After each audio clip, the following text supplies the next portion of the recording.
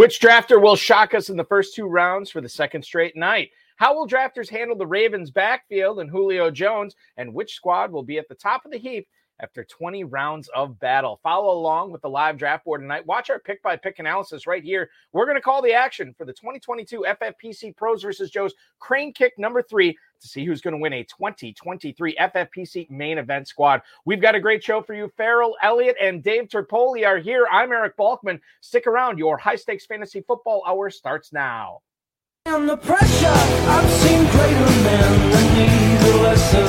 Broadcast live and heard around the world, you are now watching the most entertaining hour of radio on the planet. Welcome to the High Stakes Fantasy Football Hour presented by MyFFPC.com with your hosts Eric Balkman and Farrell Elliott. The High Stakes Fantasy Football Hour is your home for analysis from the best players in the world. And now, because no one else was available, here are Eric Balkman and Farrell Elliott. Solace in the scripture, are we not all our father's sons? I became a man, nobody ever told me what a man was.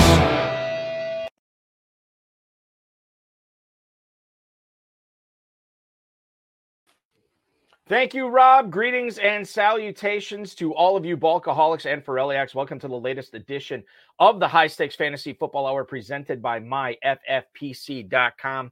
I am, of course, your slightly above average host, Eric Balkman. My co-host is indeed the definitive commissioner of fantasy football, Farrell Elliott. And we also have the wonderful stylings of my other co-host, Dave Terpoli. You follow Farrell on Twitter at @JFarrellElliott, Dave on Twitter at DaveTerp. Tonight we have the third of 6 special episodes for you. It's the 2022 FFPC Pros vs. Joe's Crane Kick League number 3 draft tonight. We'll be covering it until its completion.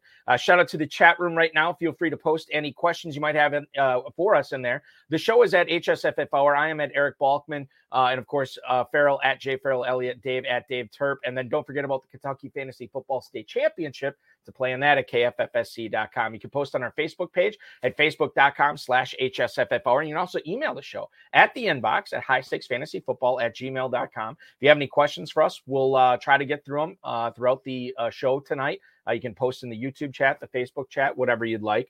And then, of course, all of this is possible not only because of the godfather of the Pros vs. Joe's, Fantasy Mojo on Twitter at, FantasyMojo.com, at Fantasy Mojo on Twitter. Darren Armani popping aboard probably tonight at some point, I would imagine. He has done it before. So we want to welcome in my co-hosts right now. It is Farrell Elliott and Dave Terpoli. Gentlemen, welcome into the broadcast. Are we excited to do this for a third straight night? I know things got a little exciting things have been exciting the last couple of nights, but I know it's going to be a lot of fun again tonight. Back again. Let's do it. Balky, it's always exciting when you're in the room. You know, I wish you would be in the room in Cincinnati, Balky. Is there any way you could come down for the KFFSC in Cincinnati? It's doubtful, given how busy I am at that point of the year, but it's always possible. One-day trip. 26 exactly. days. July 26th today. 26 days. 26, one of my favorite numbers. Skip Alonzo Thomas, part of the great Raiders Soul Patrol backfield. Was that a great name for a group? I didn't realize there was a Soul Patrol backfield. This is Willie Brown, George Atkinson, Jack Tatum, and Skip, who showed up. What year was this? This is in the early 70s. Skip showed up 1 year. I was thinking about this as everyone was reporting to camp today. Skip showed up 1 year driving a white Corvette with Dr. Death in black stencil written on it. And that was kind of the way he played. But, yeah, that was the Soul Patrol. All right, guys, we have the first round up here right now. I assume you guys can both see it. I'm going to introduce the drafters. I got to step out momentarily here. Rashad Cobb drafting from the 1 spot, FFPC Joe. DraftSharks.com, Matt Schauf. Shelley Fossum picking from the 3rd spot tonight. Ben Gretsch, Stealing Signals, and Sean Siegel teaming up from RotoViz to form the cleanup hitters tonight. Jason Steves picking 5th. Jack Miller from Established Run. Justin Baker and John Brock and FFPC Joe tandem picking 7th. Josh Larkey from the 33rd team is in the 8th slot. Liz Ballard, FFPC Joe, and person who's going to be on the High Stakes Fantasy Football Hour this Friday night, picking 9th. Guru Elites, Jeff Mans, Chris and Alan Chapman picking 11th. and Drew Davenport from footballguys.com. You guys can go through the first round here. No big surprises, really, I guess, when we look at this. Terp, is there anything that stands out to you right now? It's a pretty standard first round. I mean, nothing that really is out of the ordinary.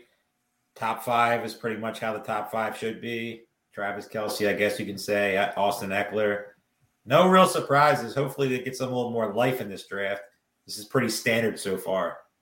Well, one of the things that's most standard is Jeff Manns was on auto pick, so you can that's standard as well. Terp. Just real quick, Jeff did email me tonight. He's got a thing going on with his son, like a son's baseball game, so he is drafting from the app. So he said he might load up his queue and make sure that he's getting the right pick. That could get interesting. I think that's what happened with that pick tonight. He just loaded up in the receiver core too. I thought you were going away. Well, he is gone away for a while. There he goes. A CD Lamb shows up to start the second round. Terp. A little bit of a difference from last night, but still standard spot. I mean, Lamb usually goes right around that level. There goes Barkley off the field as off the board, a second pick of the second round. Terp, it's interesting. You and I think, are in the same place with the Giants. We get there different ways. And last night we talked about Barkley climbing the board. This is a big climb, and I think he certainly deserves that spot.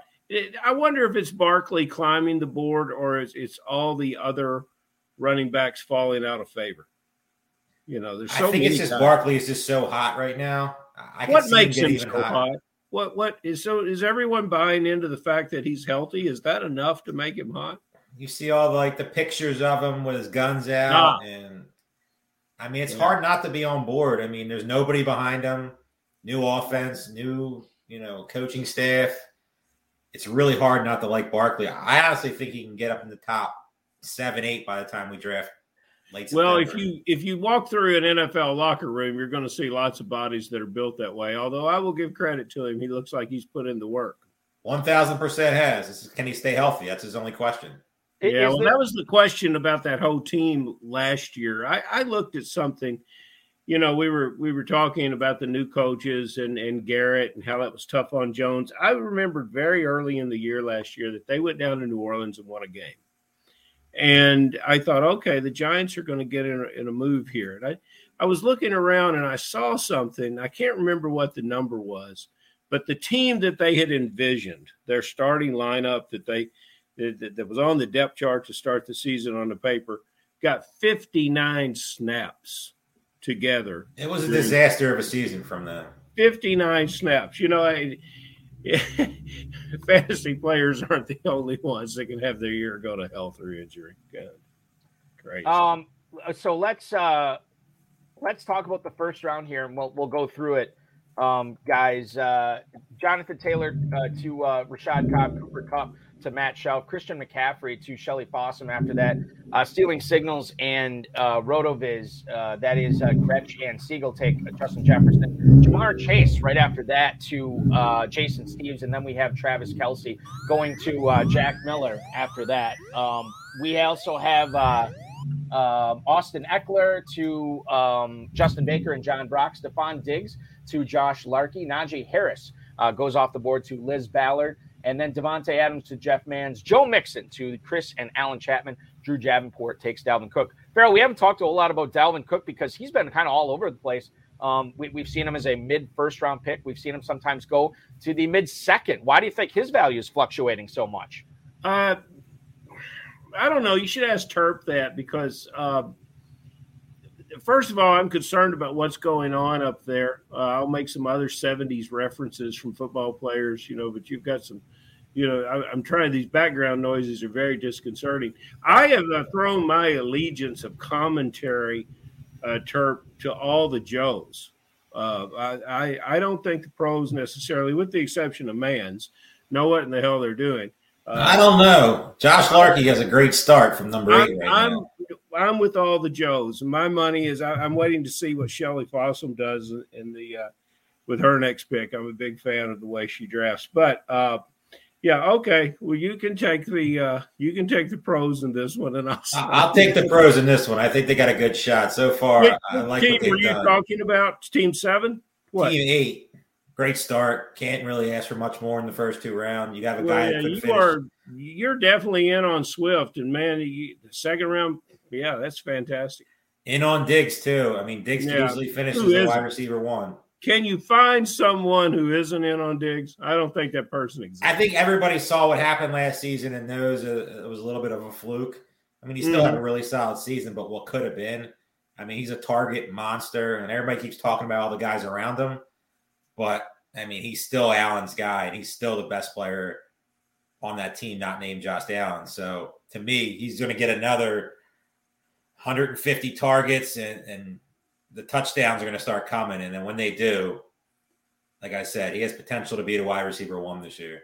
How does his season look differently than the season that Adams is going to have at the Raiders?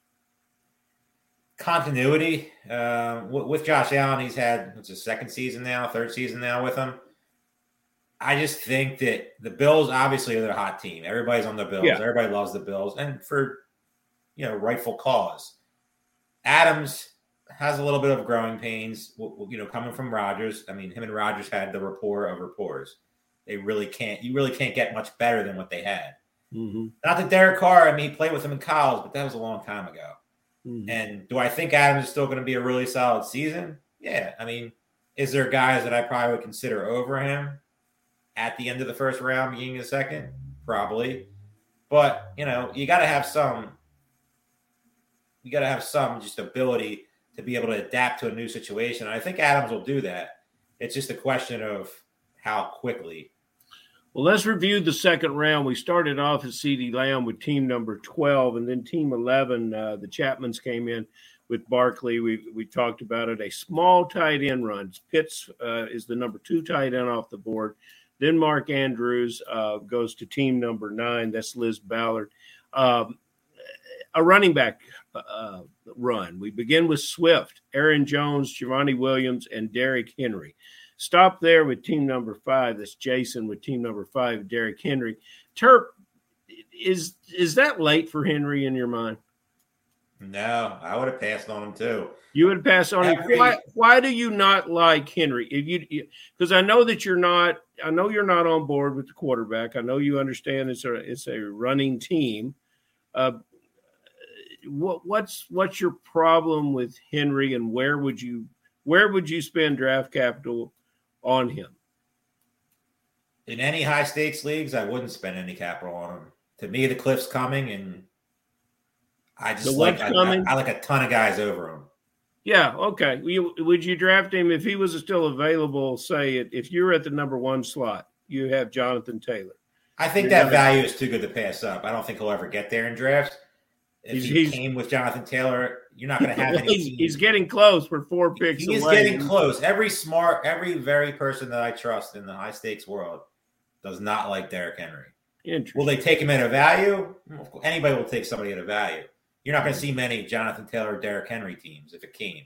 If they take him at a value, to me, that means they like him. That's just a different definition. I just don't. There's always one guy in the draft who likes him more than you. And I haven't. This is the farthest I've seen Henry fall. Me too. A while. Well, also, the highest I've seen James Conner go. And last night he went 4th round, I think it was. Yeah, well, let's get to that. There's a lot of Conner love out there, but this is some fascinating love, and that's one of your pros. So let's talk about that. Henry, we picked back up with 2 receivers, Higgins and Evans. I'd like to come back to you, Terp, and talk about Higgins. Conner and Leonard Fournette ran out the second round. T. Higgins, the number 2 receiver at Cincinnati, now with some question mark, although the quarterback will bounce back from his routine surgery. Why Higgins there in front of some of these number 1s? I'm worried. I mean, I would have took personally Mike Evans. I don't fault the Higgins pick. That offense is probably top 1, 2, 3 in football. Okay. And there's plenty of targets to go around. Higgins has plenty of spike weeks. You saw them all last year. Sorry. Yeah. Burrow is, a monster, and people keep saying he's going to have some touchdown regression. I think if anything, he could get better. I mean, that guy just makes all the throws. I hope he has Chase's boy.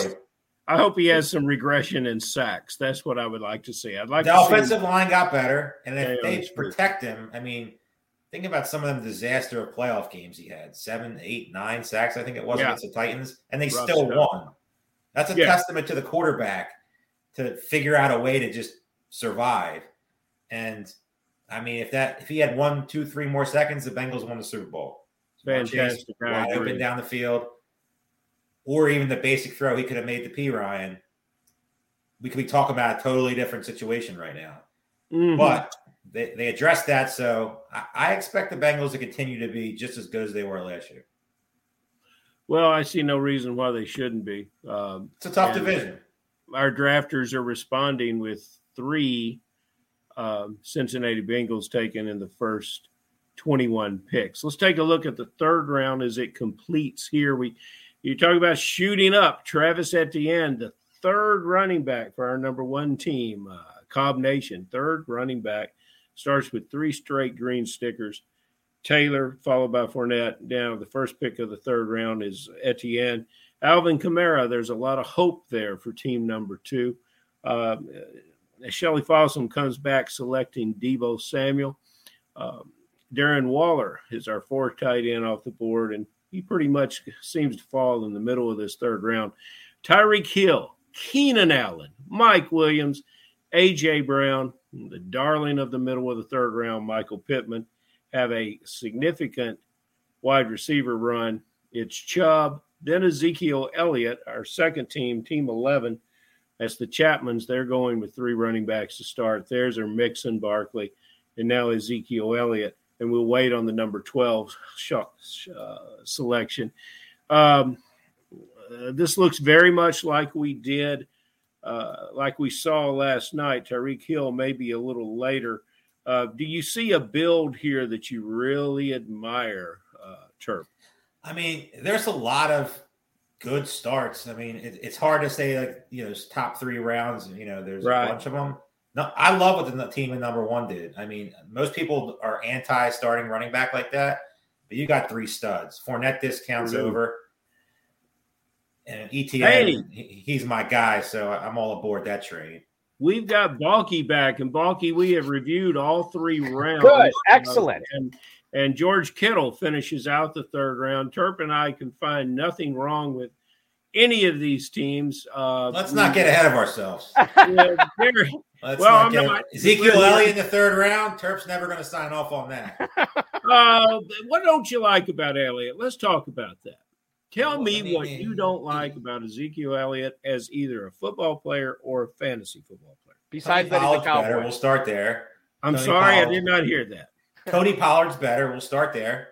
Okay. And he's just better. And Ezekiel Elliott is just not – he's starting to get into the dusty category. You can find so many other guys. Was better, and while many drafters had written off Ezekiel Elliott last year, he caught 47 balls. He rushed for over 1,000 yards. He had double-digit touchdowns, and he was injured, playing while he was injured, which is one of the – as a fantasy owner, that's one of the greatest things I admire is a guy that answers the bell. He's definitely a tough guy.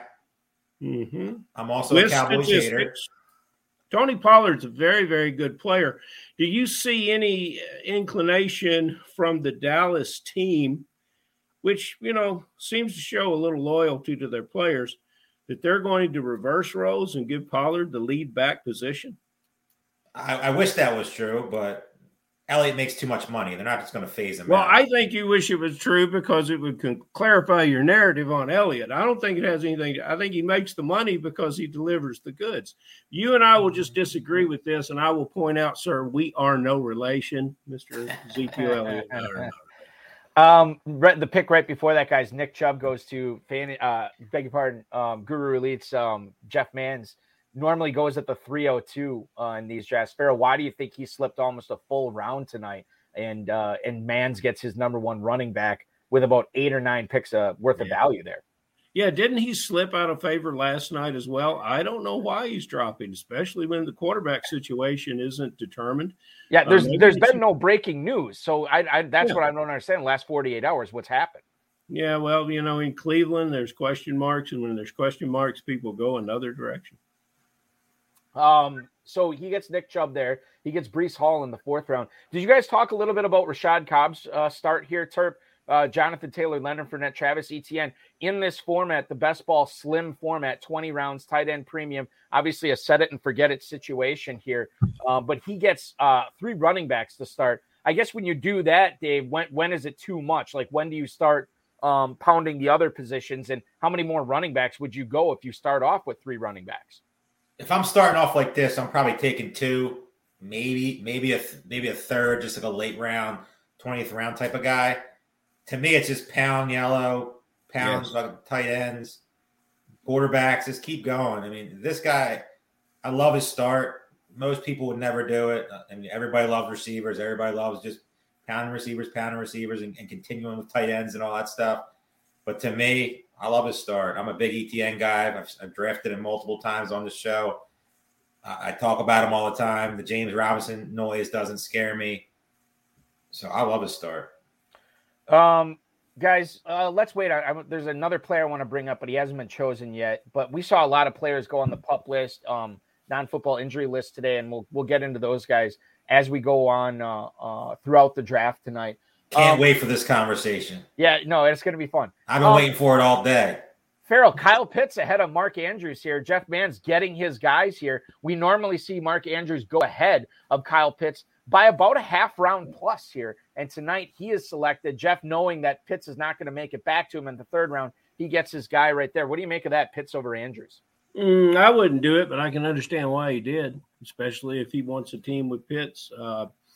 Yeah, that's not my pick. The Baltimore Ravens, everything runs through the quarterback. We got to remember that. And who does the quarterback throw the ball? And I say he throws the ball. I don't particularly call him a passer. I call him a thrower. He throws the ball to Mark Andrews because Mark Andrews knows how to get open, stay open, and make the contested catch.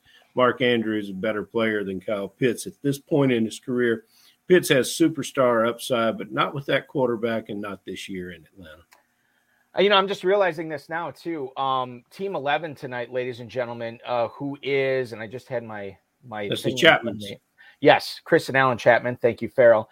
They started off with 3 straight running backs tonight, and they get Marquise Brown here with the 402 pick. So not the only team. In fact, they're commenting about this in the YouTube chat right now. We have seen wide receivers get really pushed up the board. Terp, it seems like it's a running back draft tonight. How do you sort of, when you're doing these best ball tournament drafts at myffpc.com, how do you sort of roll with that? When you see the receivers being taken early, are you pushing up receivers on your board or vice versa? Are you pushing up the running backs when you see them going early? I'm definitely not pushing up the running backs. Receivers, definitely. I feel like there's a huge drop-off after, like, the 3rd round guys. Like, I like Breece Hall, but, I mean, I already talked about I'm not really a James Conner guy, not really an Elliott guy, I'm not really a Nick Chubb guy. All these guys that are going here, I feel like the drop-off's coming. And then after that, I think it gets kind of – the dead zone running back that everybody talks about is coming, and it's ugly. So I like these receivers continue to get pushed up, and sign me up for all of them. 4th round nearing its completion here tonight. We have Drew Davenport, who's getting some love in the YouTube chat for his start right now. DJ Moore with the 401 tonight. Marquise Brown just mentioned that to Chapman's at 402. Breece Hall to Jeff Mann's at 403. First quarterback goes off the board at 404 tonight. That is to Liz Ballard, and then a bunch of receivers. Jalen Waddle goes to Josh Larkey. Brandon Cooks goes off the board to Justin Baker and John Brock.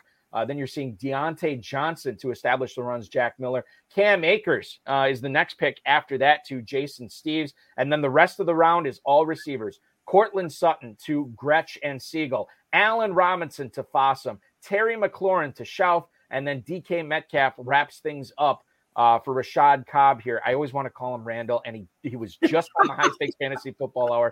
Every time I see that, and I'm like, oh, Randall Cobb. Rashad Cobb takes DK Metcalf at the end of the 4th round. I'm just putting out there, I'm going to make that mistake multiple times tonight. So I apologize to Rashad and everybody else in advance. One of the comments in the 4th round here of this draft, I got to scroll up to see it here.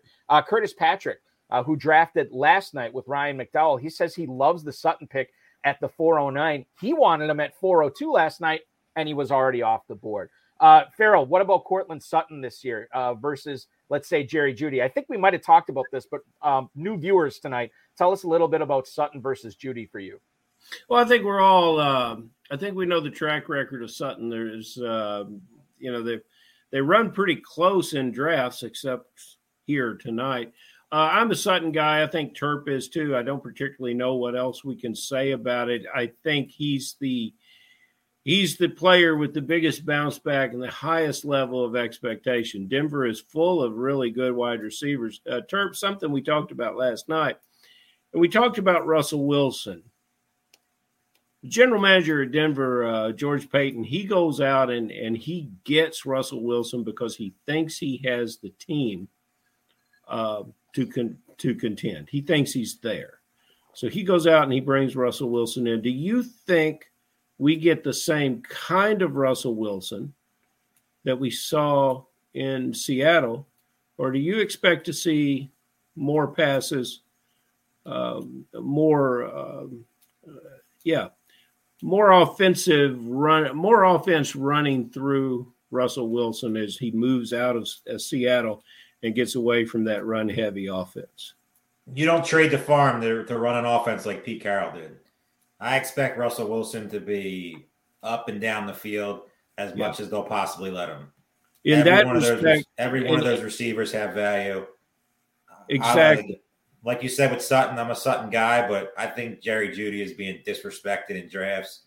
Would you pick Jeudy right here, this being best ball? Would you follow up your Sutton pick? Absolutely, and then figure out a way to get Russell Wilson a little later and just complete that whole stack, and I'm all in. Oh, Gabriel Davis. Nothing wrong with that either. Oh, geez. Well, now bear in mind, guys, that Sean Siegel, I don't know if you're aware of this, and I'm saying this sarcastically because I know hates you running backs. Well, I was going to put it in terms of he is an enthusiast and maybe the founder of the zero RB theory. Despises running backs. So it does not surprise me that he and Ben Gretsch here go with 4 receivers and a tight end in the first 5 rounds. What's compelling here, and I think this is something that will follow as the draft unfolds, Shelley Fossum, who is in the 3 spot right next to Gretsch and Siegel, has also taken 4 receivers here with her first 5 picks as well. I don't know if that's going to affect strategy for either one, but it remains to be seen. There was one player I wanted to ask you guys about here in the 4th round. I should point out too, and we'll be talking with Liz Ballard about this on Friday. She goes with an elite tight end and an elite quarterback here in rounds 2 and 4 with Mark Andrews and Josh Allen, respectively. Do you guys feel like Allen Robinson is getting some love lately? He goes at the 410 tonight. I feel like he's been creeping up boards, Terp.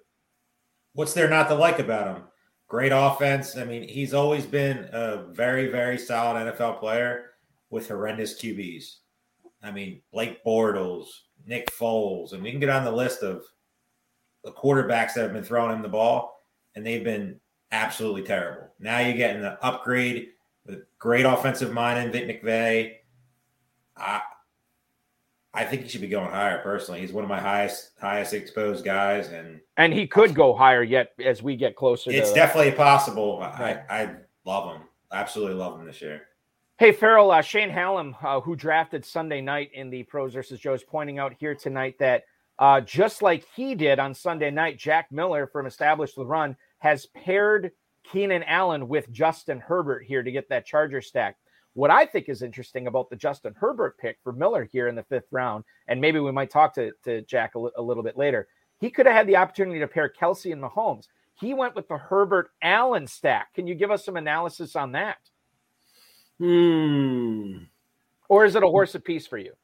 Well, he's probably trying to keep Herbert away from the alternative Charger stack, which could have gone to Team 7 of Eckler and Williams. So he might be playing a little defense there. There is some popular undercurrent that Herbert will lead the league in passing this year and that Mahomes is somewhat on the decline. I certainly don't buy it, but I think that the guy that started the rumor that that Jamar Chase couldn't catch the ball last year in Cincinnati. Remember that? He was having a hard time catching the ball. I think by the way, can't prove this, but I believe that guy won a ton of money in fantasy football by drafting Jamar Chase last year after he single-handedly dropped Chase's ADP. Yeah, he won a lot of money. Sure did. That's the same guy that started Patrick Mahomes as losing a step or some power in his arm. Yeah. Okay, so let's see. Who was it? Was it Frank? I can't remember if it was Frank or not. Yeah, Frank LaPrade likes what former guest of the show, by the way, likes what Josh Larkey is doing from the 8 spot tonight. Starts off with Diggs, gets his stud running back and DeAndre Swift in the second. Good value there. And then he goes A.J. Brown, Jalen Waddle, Jerry Jeudy. Terp, putting your Eagles fandom aside just for a minute, what do you think of that start there? Diggs, Swift, Brown, Waddle, Jeudy. It's what dreams are made of. Fly, Larky, fly. Yeah, right? I mean, literally, I can't draw it up any better from this. I mean, you're splitting hairs with Brown and Pittman, but besides that, I mean, I think it's the best first 5 rounds I've seen so far in Bros versus Joes.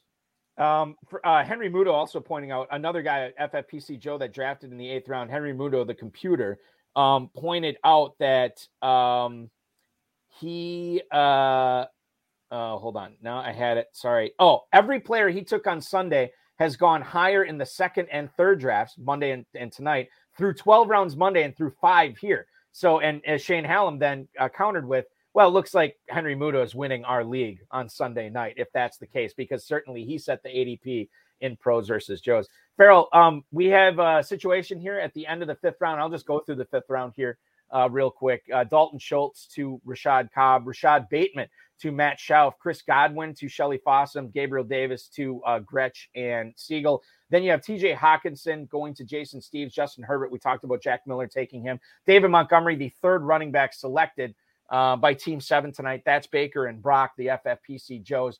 Jerry Jeudy to Josh Larkey. Josh Jacobs, a lot of J's there. Josh Jacobs to Team 9. That's Liz Ballard. Patrick Mahomes, Lamar Jackson, and Jalen Hurts. The final picks of the 5th round are all quarterbacks. Mahomes to Mans, Jackson to the Chapmans, and then Jalen Hurts to Drew Davenport, who's also getting some love in the YouTube chat right now for his start.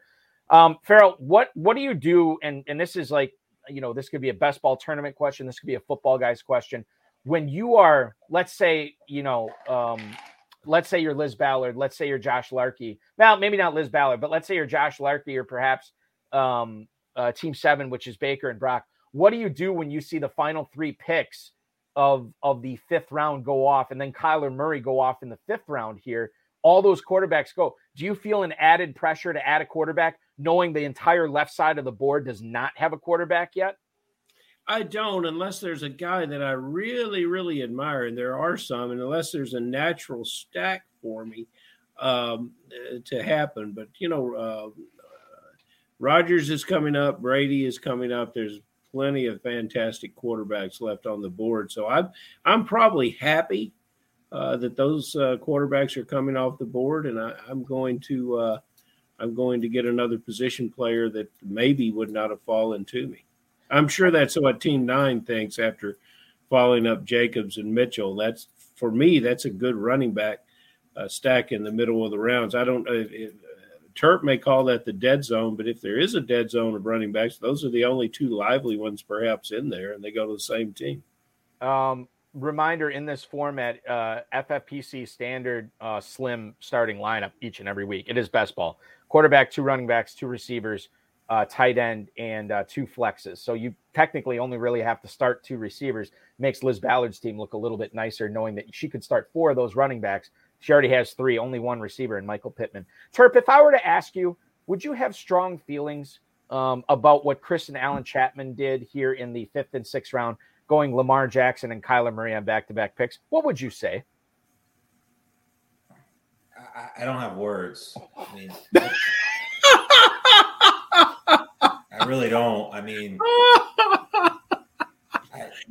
Terp, since you don't have some words, I understand like doing that in like a big format, like a contest you got to win, but a single league. I mean, you're splitting hairs. I mean, they're both elite quarterbacks. You have the Murray with Brown. Lamar Jackson's kind of overkill. Yeah. You could have took. Well, you could have took heavy. It's a little heavy. Terp, just take it just a timeout since you don't have words for that. I got to thinking last night about your Hollywood skills from your Silver Linings playbook. Did you watch the movie? I talked to a producer friend of mine who played back the show.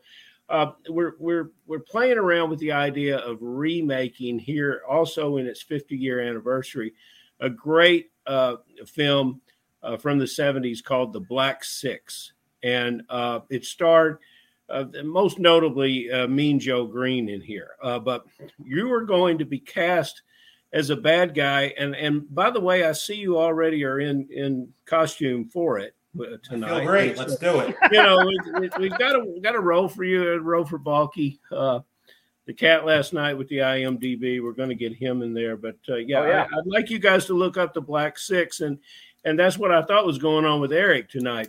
I'll do some research on it. Yeah, do some research on it. I want you to get in the character as quickly as possible. You may already be there. Yeah, Terp had no idea he was auditioning after his smash performance. In Silver He's a living audition. I'm going to be a co-producer of the movie, and I'm also going to be Terp's agent. So sign me up. Well, let's whatever you need. Yeah, exactly. Well, what we do need is we need to get through the 6th round here, guys. Okay. Juju Smith-Schuster to Drew Davenport, beg your pardon, to kick things off. Kyler Murray, we already talked about that, to the Chapmans. Alan Lazard, his ADP starts.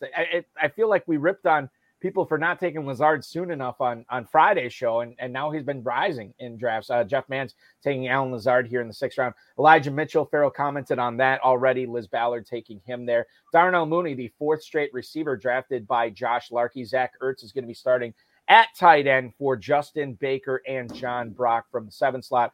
Amon-Ra, St. Brown off the board to Jack Miller and established the run, followed by Joe Burrow getting the Bengals stack, the Bengals hookup. Jason Steves, Jamar Chase in the 1st round, Joe Burrow in the 6th. J.K. Dobbins to Gretsch and Siegel. Tony Pollard to Shelley Fossum as she ends her 4-round receiver run. Adam Thielen to Matt Schauf, and then Elijah Moore, the last pick of the 6th round, to Rashad Cobb as we look at this 6th round. Terp, have you seen in your drafts, and I guess Farrell, you can comment on this too. Have you guys seen Alan Lazard rising in drafts now? I mean, I'm starting to see that, I don't know if people just believe that the Packers eventually would sign some receiver or trade for some receiver. Now that here we're at the eve of Green Bay starting training camp tomorrow and they don't have anybody else. Now it's like, well, I guess it's Lazard. Let's start picking him a couple of rounds earlier here. I don't understand why he's moving up. It's not like I've seen anything in Green Bay that's saying anything different. To take him they over haven't Mooney, added anybody, St. right? Brown, Thielen, Moore. Yeah, that's not for me. Terp, something that could be for you in the 6th round is Tony Pollard. And again, there's a guy moving up. Tony That's Pollard. Not for me. That's a little crazy. Where Team 11 took Kyler Murray. Could you have lived with Pollard there, matching him with Elliott? 6th round Tony Pollard is a little rich for my blood. Would you have challenged Team 11 to a duel if they had done that? How upsetting is who would you have taken there? Because I really like that build. I certainly don't agree with those back-to-back quarterbacks. I'm trying to figure out just what I would have done if I had been there. I would have took Darnell Mooney in a second. Okay, fair enough. I mean, double tapping quarterbacks when you only have one receiver. Yeah, you're truly a Mooney guy. Okay.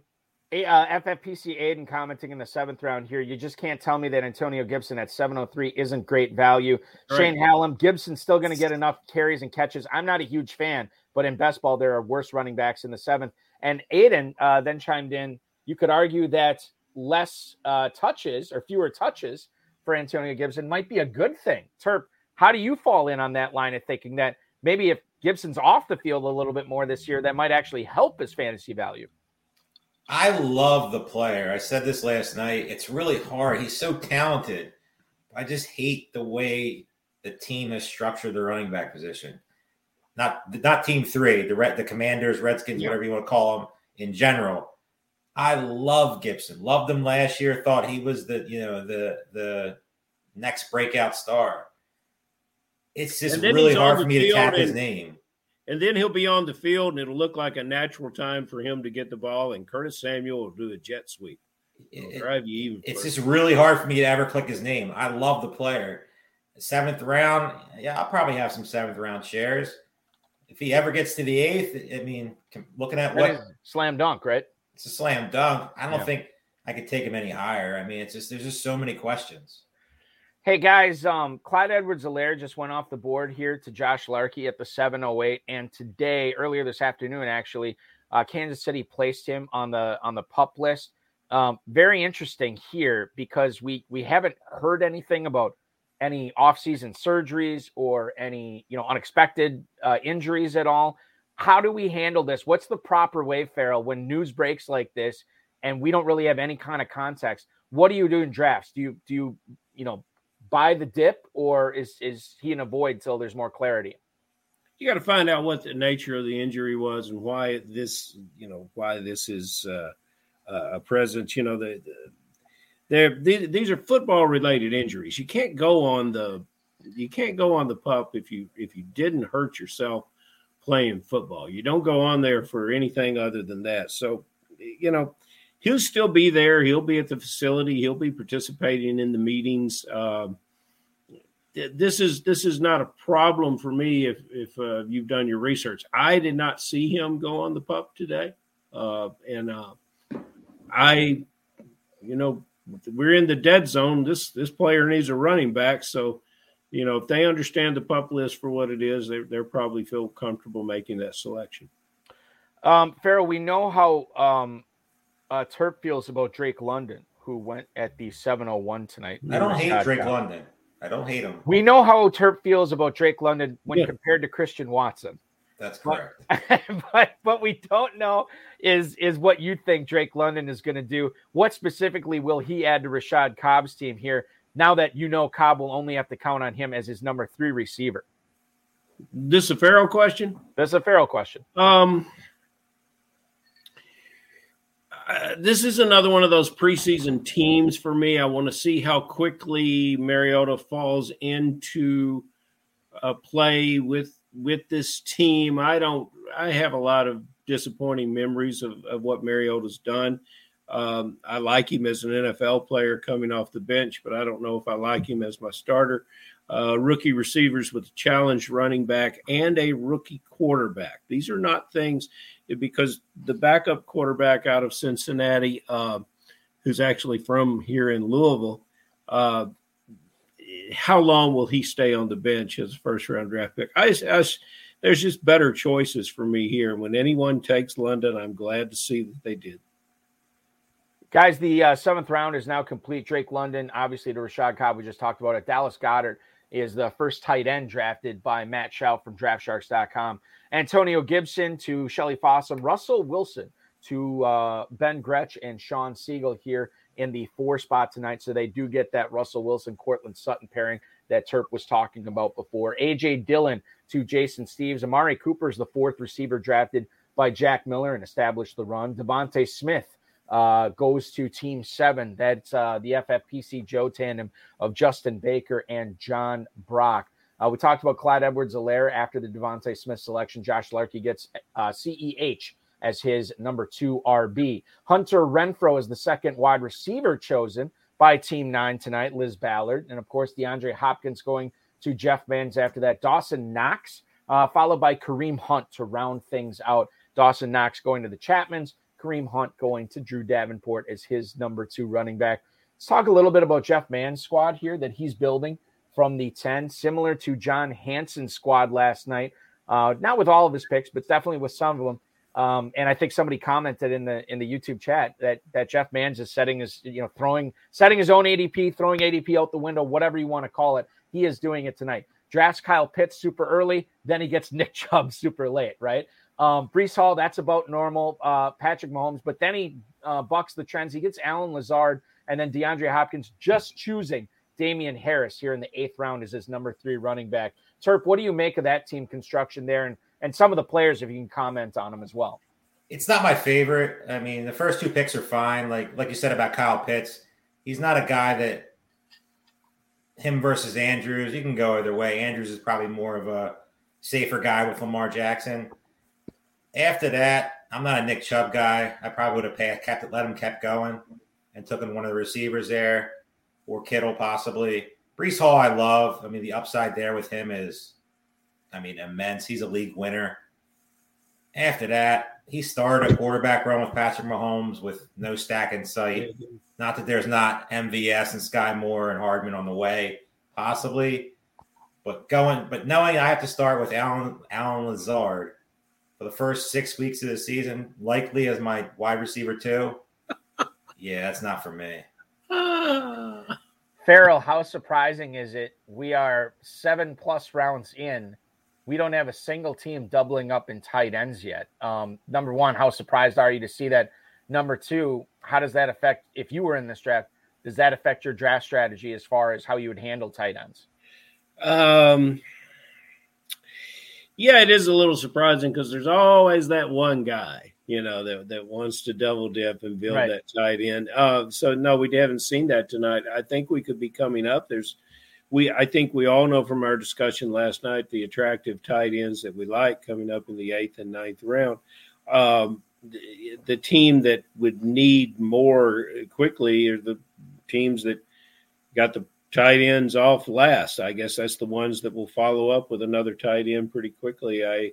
None of these guys you would definitely call underperformers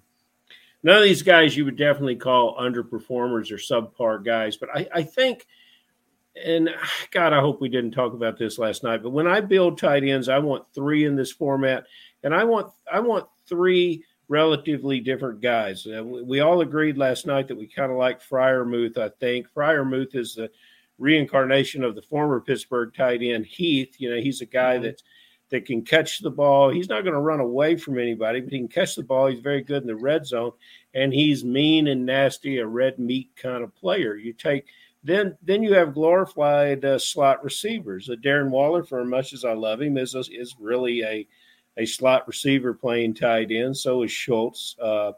Goddard and Hawkinson mix it up, but they don't mix it up. Nobody mixes it up and plays like a complete player like Kittle. And Kittle is wonderful, but the completeness of his game leaves him subject to being able to do less towards the end of the year, perhaps especially with quarterback Trey Lance. So that's the team that paid the most at tight end that I think needs to secure additional tight ends. Terp, we have still not seen anybody double dip on tight ends. And we've seen 2 teams, 3 teams now, double up on quarterback. We already talked about the Jackson Murray team from the Chapmans at the 11th spot. Josh Allen and now Tom Brady to team 9. That is Liz Ballard. And then Joe Burrow and Dak Prescott here to Jason Steves. I know this is not your type of build where you're taking 2 quarterbacks in the first 8 rounds. What do you think the impetus is for these players when they're already grabbing an elite quarterback? What do you think the impetus is for them to grab a second one already in the first 8 rounds? It makes no sense. Both those 3 teams have the same amount of receivers that they do quarterbacks through 8 rounds of the draft. It's not a winning formula. It's nothing. I understand like building stacks. I mean, the Joe Burrow Chase thing looks nice, but Dak Prescott by himself, obviously you can build with some guys later. The Tom Brady pick is just a stack block, in my opinion. Okay. I have no idea why you take Tom Brady there with Josh Allen. Why you take anybody with Josh Allen? I know the guy coming up, I think it was team 3, has Evans and Godwin. I'm sure he was hoping Brady came back to him. Kyler Murray and Jackson we already talked about. It's a losing proposition in any format. Guys, let's go through the 8th round here. Cordarrelle Patterson to Drew Davenport, Christian Kirk off the board, then to the Chapmans at the 8:02. Damian Harris to Jeff Manns. Tom Brady goes to Liz Ballard, then Trey Lance, who we're going to talk about in a second, to Josh Larkey. Michael Thomas is going to team 7 tonight. That is, once again, I always forget. I think that's Barker and Brock, right? Am I correct? Yeah, Justin Baker, John Brock. Miles Sanders is the second running back drafted by Jack Miller from Establish the Run. Dak Prescott to Jason Steves. Devin Singletary is the second running back selected by Gretsch and Siegel. Matthew Stafford, the number 1 quarterback for Shelley Fossum. Was she hoping for Tom Brady there? Yeah, perhaps, as Terp pointed out. But you get Matthew Stafford, the guy who beat Tom Brady in the NFC Championship game that last year. So for whatever that's worth, or divisional playoff, whatever it was. Chase Edmonds then to Matt Schauf, and then Kadarius Toney, the number 4 receiver to Rashad Cobb. Let us talk about Trey Lance. We found out today, Kyle Shanahan said that he had a meeting with himself, Jimmy Garoppolo, and was it John Lynch was the other one in the room, I believe? Correct. And they all came to the conclusion that they loved what Jimmy Garoppolo did for him, but they're on to Trey Lance. This is the most concrete endorsement thus far that we have seen the Niners making of Trey Lance as their starting quarterback. And tonight, he goes at the 805, much higher than his ADP of 806. Why did he not get moved up tonight, Farrell? Did everybody already just assume that it was Trey Lance's job and this is just where he's going to settle in? Balky, I'm sorry. I was still working on the movie and I didn't hear the question. I decided on the right. While you were talking, I came to the conclusion of what Terp's role would be in the Black Six. Is this a question about Lance or a question about Miles Sanders? No, it's Trey a question Lance. about Lance. I just don't understand because this is the most ringing endorsement we've gotten from 49ers brass so far that Lance will be the starter this year. Oh, okay. I understand. He was only picked one spot above his ADP. Not like there wasn't a round or a round and a half seismic shift tonight. Well, I think everyone that picks Trey Lance understands Trey Lance as the ideal quarterback for fantasy football. They imagine him to throw 30 to 35 touchdowns. They imagine him to run for 10. They expect things out of Trey Lance that I think are somewhat challenging for a player that's played as little of football as he has. And his college ball was just exemplary statistically, but he was also he was playing Northern Iowa and Missouri State, and it's a good brand of football, but it's a long way from the NFL. But people that are expecting Trey Lance to give value in the 8th round, they've already bought into Trey Lance. That's the same place they drafted him last year, even though they were told that he wasn't the starter. The guy picked next to him threw for over 5,000 yards last year. So whoever is picking Trey Lance, they just have a lot of blind faith, and I'm all for him. Trey Lance is a good player, but he's not gonna show up on my rosters. And Terp calls him a league winner. Well, he's a league winner if he's one of the best second-year inexperienced quarterbacks in the history of the NFL. Terp, I probably should ask Farrell this, but I'm going to ask you this, Dave. The pick of Miles Sanders here, the number 2 running back drafted by Jack Miller, is he a player that is going too late here in the 8th round of the Pros versus Joes, given his talent, given where we've seen him go before, given that he's starting the season healthy? I know the Eagles usually use multiple running backs, and I know Miles Sanders wants to be utilized more in the offense, but man, 8th round seems like a pretty juicy pick to me. It's a good value, but I still have worries. I mean, I was on him a little bit more early in the preseason. It's not a bad pick here as the running back 2 on that team. 0 touchdowns last year. I just can't get that out of my head. You have Hurts there. You have a young Gainwell there. They always like rotational, backs. And the thing that worries me, he's a contract year. They're not going to pay him. I don't know. I'll have plenty of shares of them, but I'm not going to pound the board to take them. Terp, I know you're very aware that they have the giant killer there in Boston Scott as well. And I love it when you talk about no touchdowns because Boston touched the ball 88 times last year and scored 8 touchdowns. That's correct. And we know Jalen Hurts' rushing ability. He's not going anywhere on the goal line. 9th round, guys, is complete. Kirk Cousins off the board as QB 13, I think. Yeah, QB 13 tonight to Rashad Cobb. Brandon Ayuk to Matt Schauf there. Cole Kmet, number 1 tight end for Shelley Fossum. Treylon Burks to Stealing Signals and RotoViz. Chris Olave to Jason Steves. James Cook is the 2nd consecutive running back drafted by Jack Miller from ETR. James Cook, the 3rd running back overall for that squad. Aaron Rodgers to Brock and Baker.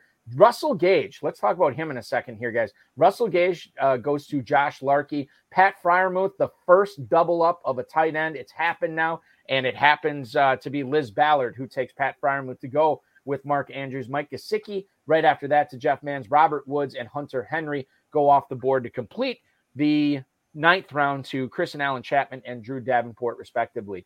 Russell Gage, guys, before the Julio Jones signing to Tampa today, Russell Gage was going at the 706.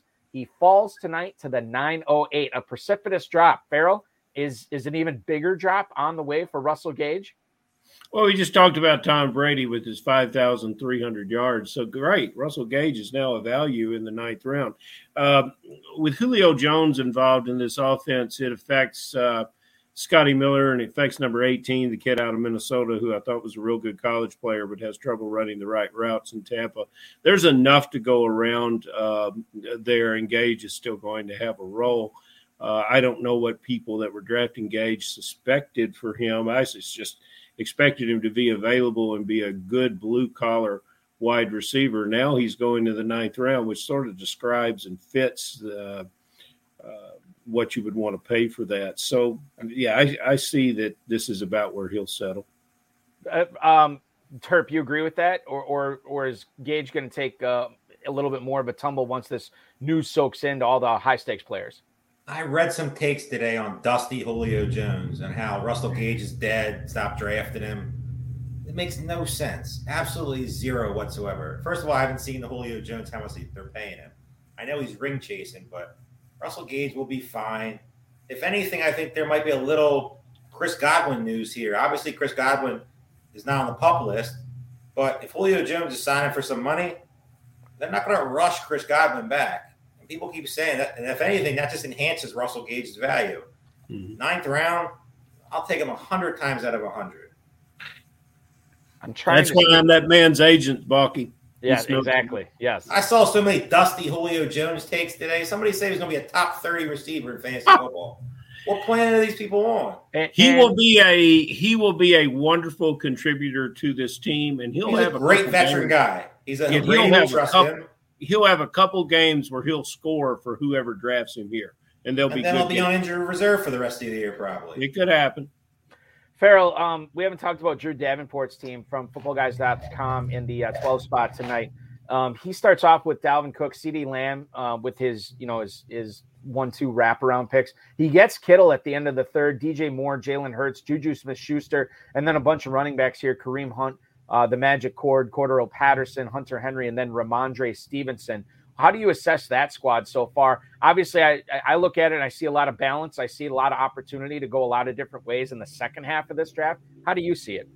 Balance is a nice way, Balky, for you to say that he picked last year's team. He got a great gift with Cook and Lamb where he was, and you can't argue with Kittle. We discussed Juju Smith-Schuster last night, and I've come to the realization after listening to Terp's view on it that I probably got a little more Juju than I should. But, yeah, there's will Patterson deliver what he did last year? No. Will Henry probably score as many touchdowns as he did? I hope so, and the potential's there for that, and that'll pay off as a tight end for him, and that was probably his best shot as second tight end. It's a decent team with good players. Sure. I wouldn't have taken that quarterback that early, but I know that I'm in the minority there. Yeah, Dave, let me ask you about Drew Davenport's squad from the 12 and what he's doing. This is obviously best ball, so you want some running backs. He's getting, it looks like 4 top 35 guys there. He's already got 3 receivers. He's got his stud tight end. He's got his stud quarterback, and he's also doubled up on tight end in round 9. If you cover these names up on the top, I would have assumed that team 12 was an FFPC Joe, but it's actually a pro here. Drew Davenport looks like he knows what he's doing, and he's formulating a pretty good squad. Yeah, his squad is definitely solid. I mean, I would not have taken Jalen Hurts there. A part of me thinks he might have got a little worried about a quarterback run coming behind him, which makes sense. I mean, in this format, picking from 1 or 12, you got to worry about that stuff. You don't want to get caught with your pants down with, no quarterbacks or no tight ends, depending on where you're at. So I'm not really the biggest Cordell Patterson fan, but structure's not bad of the team. I mean, it's not my favorite team in the league, but it's not awful. Guys, we have a steak restaurant gate to discuss tonight with the big bet that you guys have going with Burks v. Woods. Tonight, Burks goes ahead of Robert Woods by which he should. 3/4 of a round. Yes, we know. Burks, I don't know if this is a cause of it, but we found out today Terry McCormick actually tweeted this out about the John Robinson, the GM of the Titans, talking about Treylon Burks' conditioning. Said that he did a good job in the conditioning test. He's been running well the last couple of days. They said they're excited about the trajectory that he's been on. I wonder, Farrell, did that pump up Treylon Burks a little bit more, that maybe these pressures about his breathing, asthma, whatever, those have been eased a little bit for the high-stakes drafters?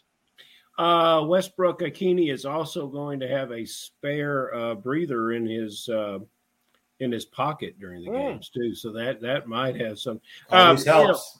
Robinson is truly out of that New England school, and he's telling those the media just exactly – what they want to hear. Listen, I'm not trashing this player, but I want you, and I don't see that any problem with him getting to where he needs to be ready to play professional football.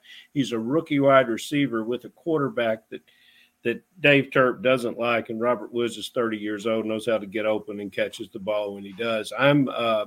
What's interesting about our steak dinner bet is is the bar at the Homestead serves Pappy Van Winkle. Oh boy!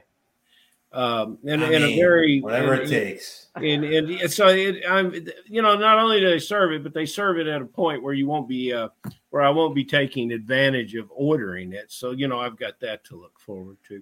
But I sure wouldn't mind buying Turp one if he's right. Look, if Burks outplays Woods, then our understanding of what and who the quarterback is in fantasy football is we've underrated that quarterback. All right, guys. The 10th round is complete.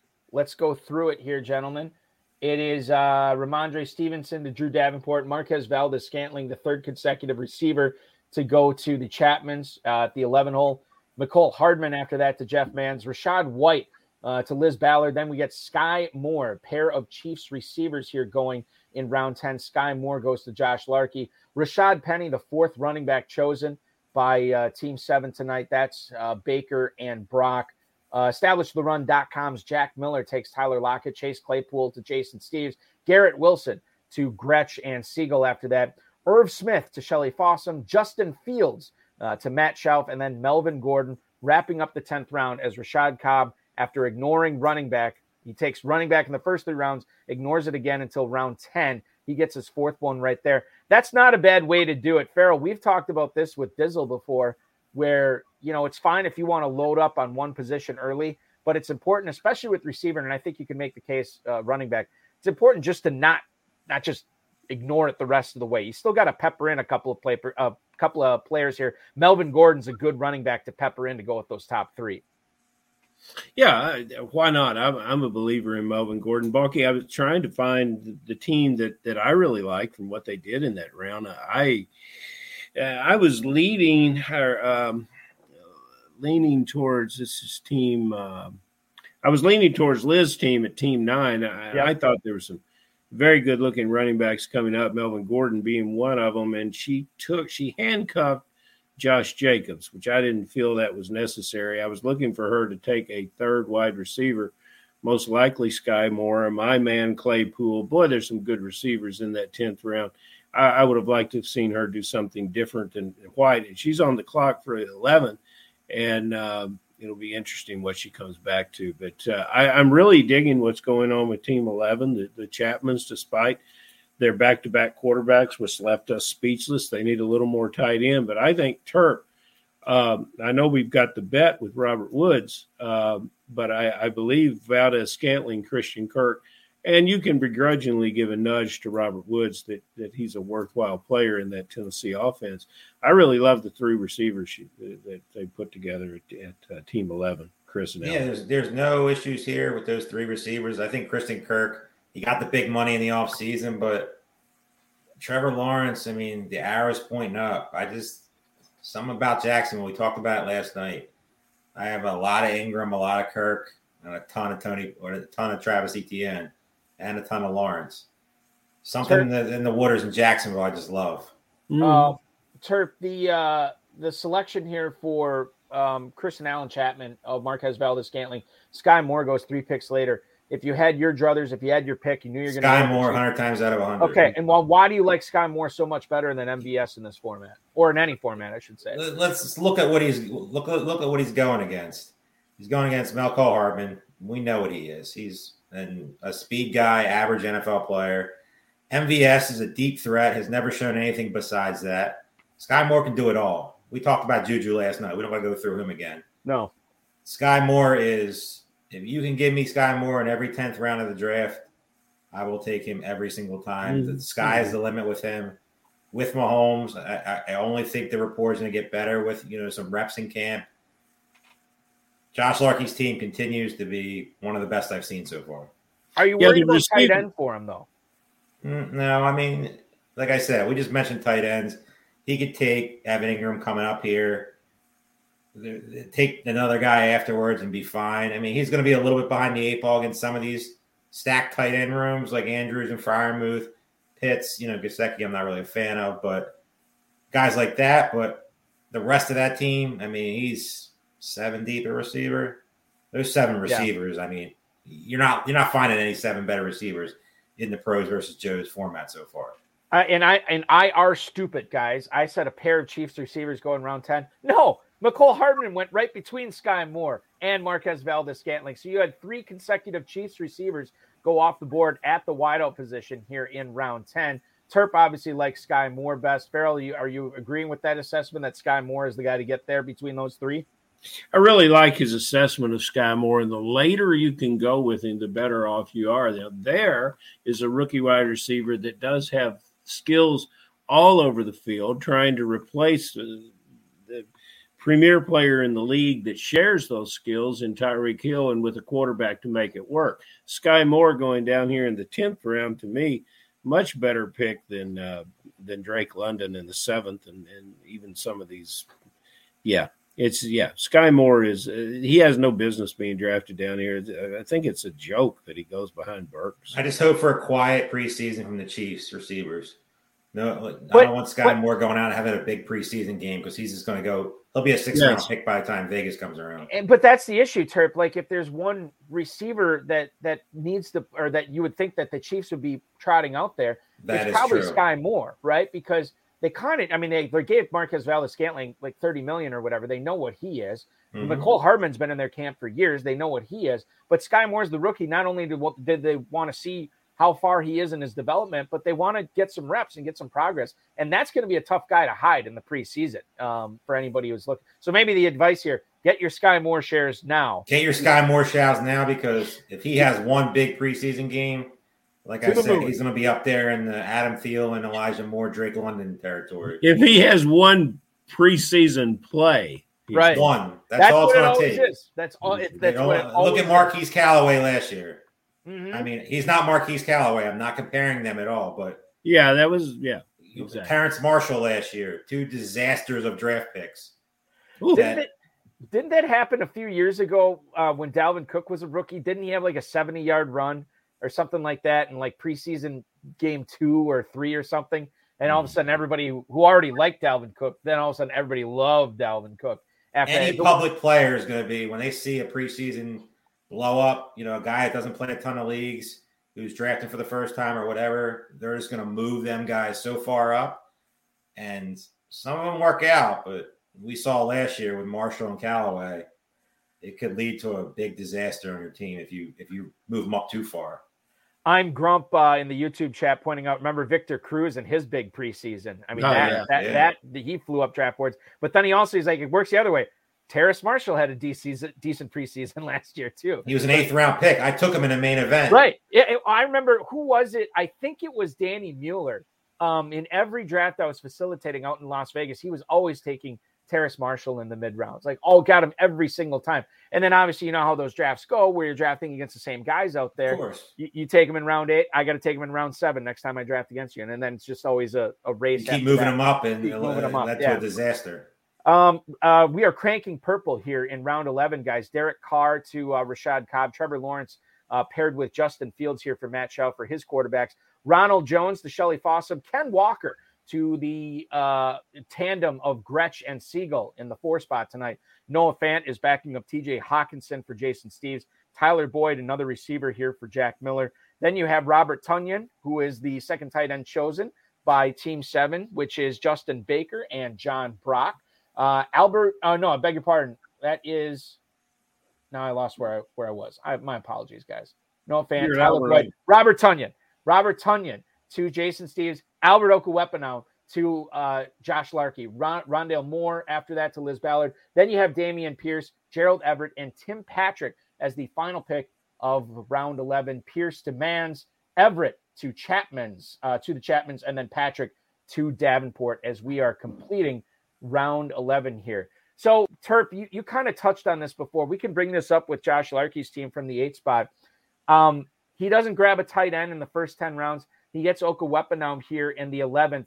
But you're still of the belief that he can add 1, maybe 2 more tight ends here and be okay at the position.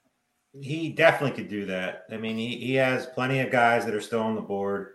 One of them actually just got taken with Evan Ingram, but there's still plenty of talent that's left on the board that he could build his running backs and his tight ends right now that he'll be fine.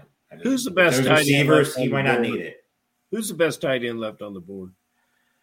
Oh boy, Brevin Jordan.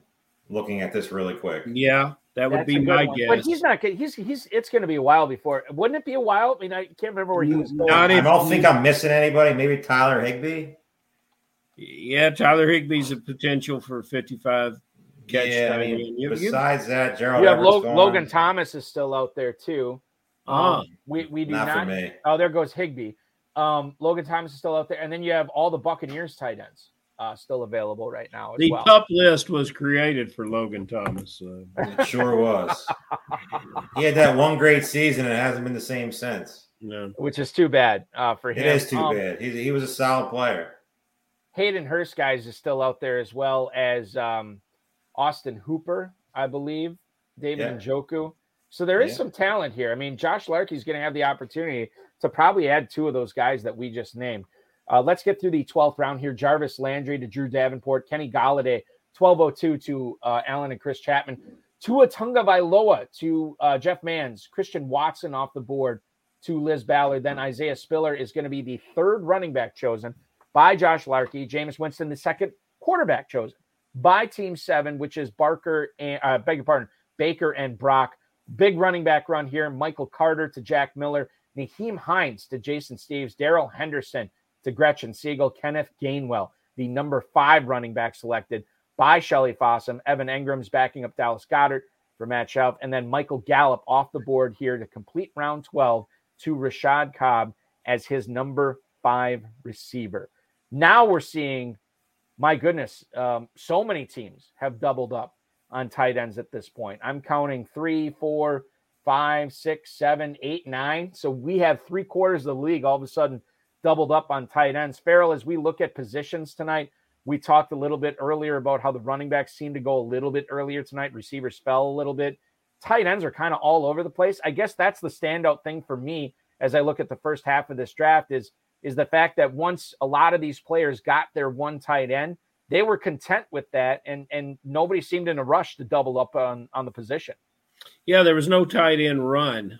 Perhaps the one in the 9th round, we got as close as we could get. I would like both your opinions. We had our little thing last night with Pete, and you guys went Henderson and I went Carter, and it flipped tonight. I wonder if they're going to continue to go close in the draft last night. And we see once again the Eckler team doesn't get Spiller, which I'm trying to figure out how they're going to use Spiller. And so if I have Eckler, until I get that figured out, I really want to have Spiller on my roster. So those are just some of the things that I see. But at Terp and Balky, when you look at the 11th and 12th round, there's some good running backs in here. And there's some guys that had play last year that could have play this year, and one pretty talented rookie that in Ken Walker that I think is being underdrafted. Do you share that synopsis with me? Well, I guess here's the thing. It's like, is he being underdrafted? For me, no. But I am surprised to see him continually go as late as he does. In other words, he's not really a target for me, but I would have thought that other drafters would have pushed him up in the FFPC format. Now, we saw the Chris Carson retirement today. Happy trails, Chris Carson. Get that neck healthy for whatever venture you get into next after professional football. I believe that there's going to be a Penny bump and there will be a Walker bump. I'm just surprised that we have not. It's just really rare to see a running back chosen that high in the NFL draft and then not go higher, especially considering he is in an offense now that loves to run the football and now can't count on Russell Wilson to be a hero in the fourth quarter. Like, it is a running game there with Penny and Walker. We've seen what Penny can do. He's just on a 1-year deal. I would have thought Walker would have gone higher. Not for me. I mean, he can't catch the ball. I mean, he didn't catch the ball at Michigan State.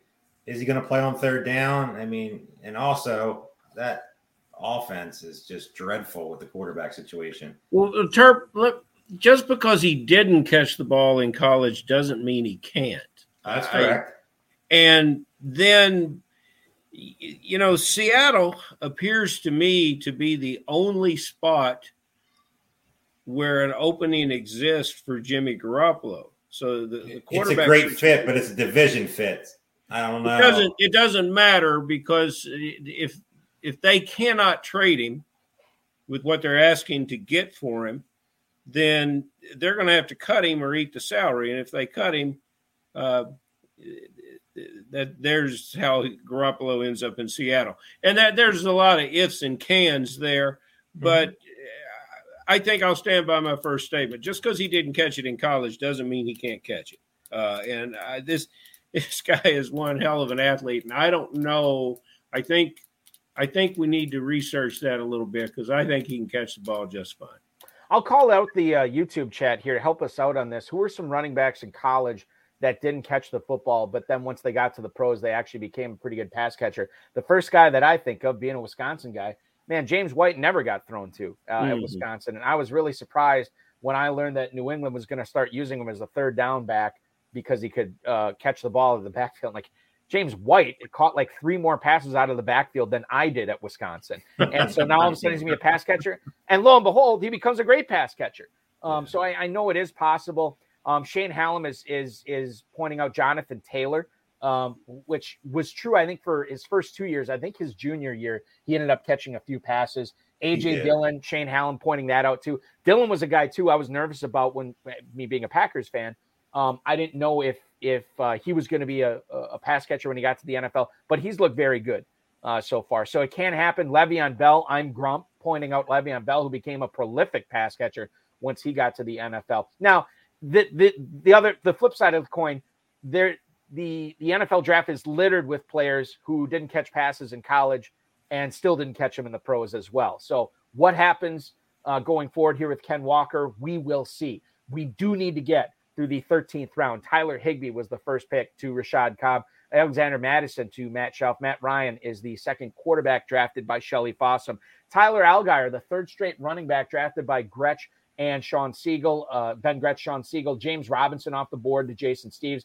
Daniel Jones, and then Tyrion Davis-Price to Jack Miller and Baker and Brock, respectively there. Khalil Herbert to Josh Larkey. I think that's a good pick for him. Julio Jones, Corey Davis, Jacoby Myers, a trio of receivers. Julio Jones to Liz Ballard, Corey Davis to Jeff Mans, Jacoby Myers to Allen and Chris Chapman, and Ryan Tannehill off the board to back up Jalen Hurts here for Drew Davenport from footballguys.com.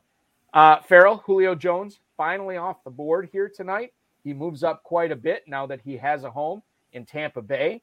It is in the 13th round. How fungible is that ADP? Do we expect that to be moving either up or was he overdrafted tonight, in your opinion? I think about that. She's stacking receivers. She's got 4 of them stacked up. I agree with Terp. In a managed league, he doesn't need to go this high. I can live with him being in the 13th round, and she stacked him with her backup quarterback, Tom Brady. It's interesting. You look at her receivers. The last one of those 4 that she picked, which we'll get to in the 14th round, is the one I prefer in front of all these guys. And I would, Balky, I'd like to hear you and Terp. We didn't talk about this player last night, and I'd like to talk to him about him tonight. I don't think we talked about him. Rondell Moore. I just do not like the way this team utilizes Rondell Moore. Now, with Hopkins gone, what do you guys see for Moore? Because I can't quite figure it out, but he's sort of on, based on his ADP, he's on my do not draft list. Well, and I'll say this. I think that if you are looking at Rondell Moore, he might be an all right pick for the first 6 weeks, but man, I'm not a fan of him down the stretch once Hopkins comes back. You have Marquise Brown there as well. Say what you will about A.J. Green, but he still flashed last year. The corpse of A.J. Green still making plays out there. Tight end Zach Ertz is going to be pretty good this year as well. So there are certainly a lot of targets to go around in that offense, or there needs to be a lot of targets that go around in that offense. Rondell Moore is kind of just, he is what he is, right? I don't necessarily think he's going to be all that great for managed leagues like the FFPC main event, the Football Guys Players Championship. You want to take a shot on him as a flyer in the best ball tournament, I can get on board with that. But Farrell, in my opinion, I'm certainly not predicting, any kind of breakout for Rondell Moore in the first month and a half of the season. And isn't this about where he went last night? Isn't this in the? Yeah, let me bring that. I'm going to bring that up right now to find out where he went in the other drafts. Terp, I just think you've got another Kentucky team name there, the corpse of A.J. Green. I think you came up with another new Kentucky. That might be a good one. I'm definitely higher on Rondell Moore than both of you, it seems. What makes you like him? Well, let's start with what makes me not like him. And that's only one thing and one thing only. And that's actually 2 things. Number one, I liked him a lot more before the addition of Marquise Brown.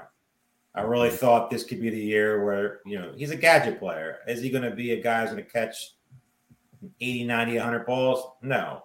But he has that ability that could take the top off the defense. You've seen it in small bursts. But the number one issue. I don't think I've seen it. I don't ever see him. Let me restate that. I rarely ever see him in a vertical passing game.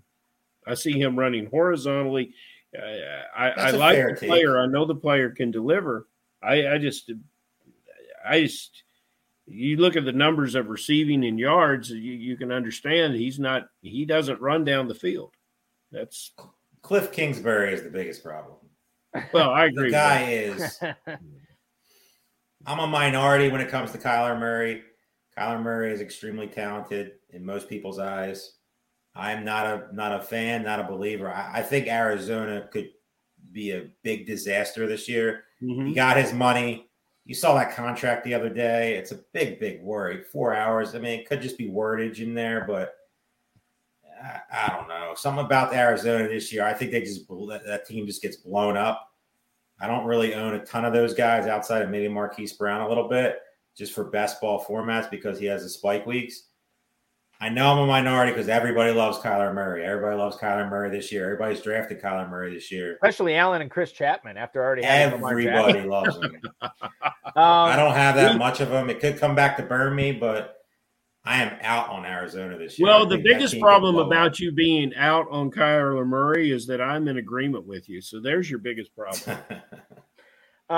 Farrell and Terp, Rondell Moore actually went at the 12:07 in both previous Pros versus Joe's drafts. Wow. He went on the 12:07 on Sunday, went at the 12:07 last night as well. I had to double check that, make sure I wasn't looking at the same board, and I wasn't. Thank you, Balky. But he goes at the 11:09 tonight. Guys, let's get through the 14th round here. Pair of tight ends kick it off. Austin Hooper to Drew Davenport, Hayden Hurst to the Chapmans, Mark Ingram off the board to Jeff Manns, Jalen Tolbert, the 4th consecutive receiver drafted by Liz Ballard, Jamison Williams, who's picking up a little bit of steam here, to Josh Larkey, Davis Mills, a 3rd quarterback drafted by Baker and Brock there at the 7 hole. David and Njoku will back up Travis Kelce for Jack Miller, and then all receivers the rest of the 14th round. Josh Palmer to Jason Steves, Jahan Dotson to Gretsch and Siegel, Nico Collins to Shelley Fossum, Van Jefferson off the board to Matt Schauf, and then KJ Osborne to Rashad Cobb. I'm trying to look at some team construction here. Let's go back to Drew Davenport's team for a little bit, guys, and revisit it. We talked about the good start he was off to. He's already got 2 quarterbacks and 3 tight ends through 14 rounds. Terp, is that a problematic team structure, team construction, when you're dedicating that much draft capital to those 2 positions? We're talking about team 12, you said? Yes, exactly. I mean, you have 5 receivers through 14 rounds. That's dangerous in this format. I mean, I know FFPC, people get crazy with tight ends and in some way overdraft them, and I know how valuable they are. But to me, the safest position in fantasy football is the receivers. You got to have a good, solid group of receivers because everything else, in my opinion, can be flip-flop. You can find a tight end. You obviously can find plenty of running backs out there. I mean, you saw it last year, Cordarrelle Patterson, Elijah Mitchell. Quarterbacks, I mean, some of these guys that are starting with Trey Lance and then I saw Kirk Cousins leading the team. There's nothing wrong with that. They'll be fine. I mean, will they get outscored? Of course. But their team's the depth up elsewhere just helps them so much. 5 receivers and then Juju as your third. I don't know. It's not the roster construction I love. Now, Farrell, you're the horse expert on this program. Now that we are at the final pick of the 15th round, that is the true quarter pole, right? Now we are at the quarter pole of this draft. Well, I am the horse expert, but I cannot add or subtract, so I will take Balky. Yeah, we're at the All right, so let's get through the 15th round here. Farrell, I want you to save your point and make it right after I get through this. Jamal Williams to Rashad Cobb, Robbie Anderson to Matt Schauf, Brevin Jordan, 3rd tight end off the board. He got some love from us earlier. He goes to Shelley Fossum here. Mac Jones backing up Russell Wilson for Ben Gretsch and Sean Siegel. Devontae Parker is off the board here as the 6th receiver taken by Jason Steves. J.D. McKissick out of our nation's capital to establish the run.com's Jack Miller's squad. DJ Chark goes to Brock and Baker. Zach Wilson to Josh Larkey. Brian Robinson gets selected here by Liz Ballard. Cameron Brate, the first Buccaneers tight end we have going tonight, he's selected by Jeff Manns. Jerick McKinnon to the Chapmans here with the penultimate pick of the 15th round.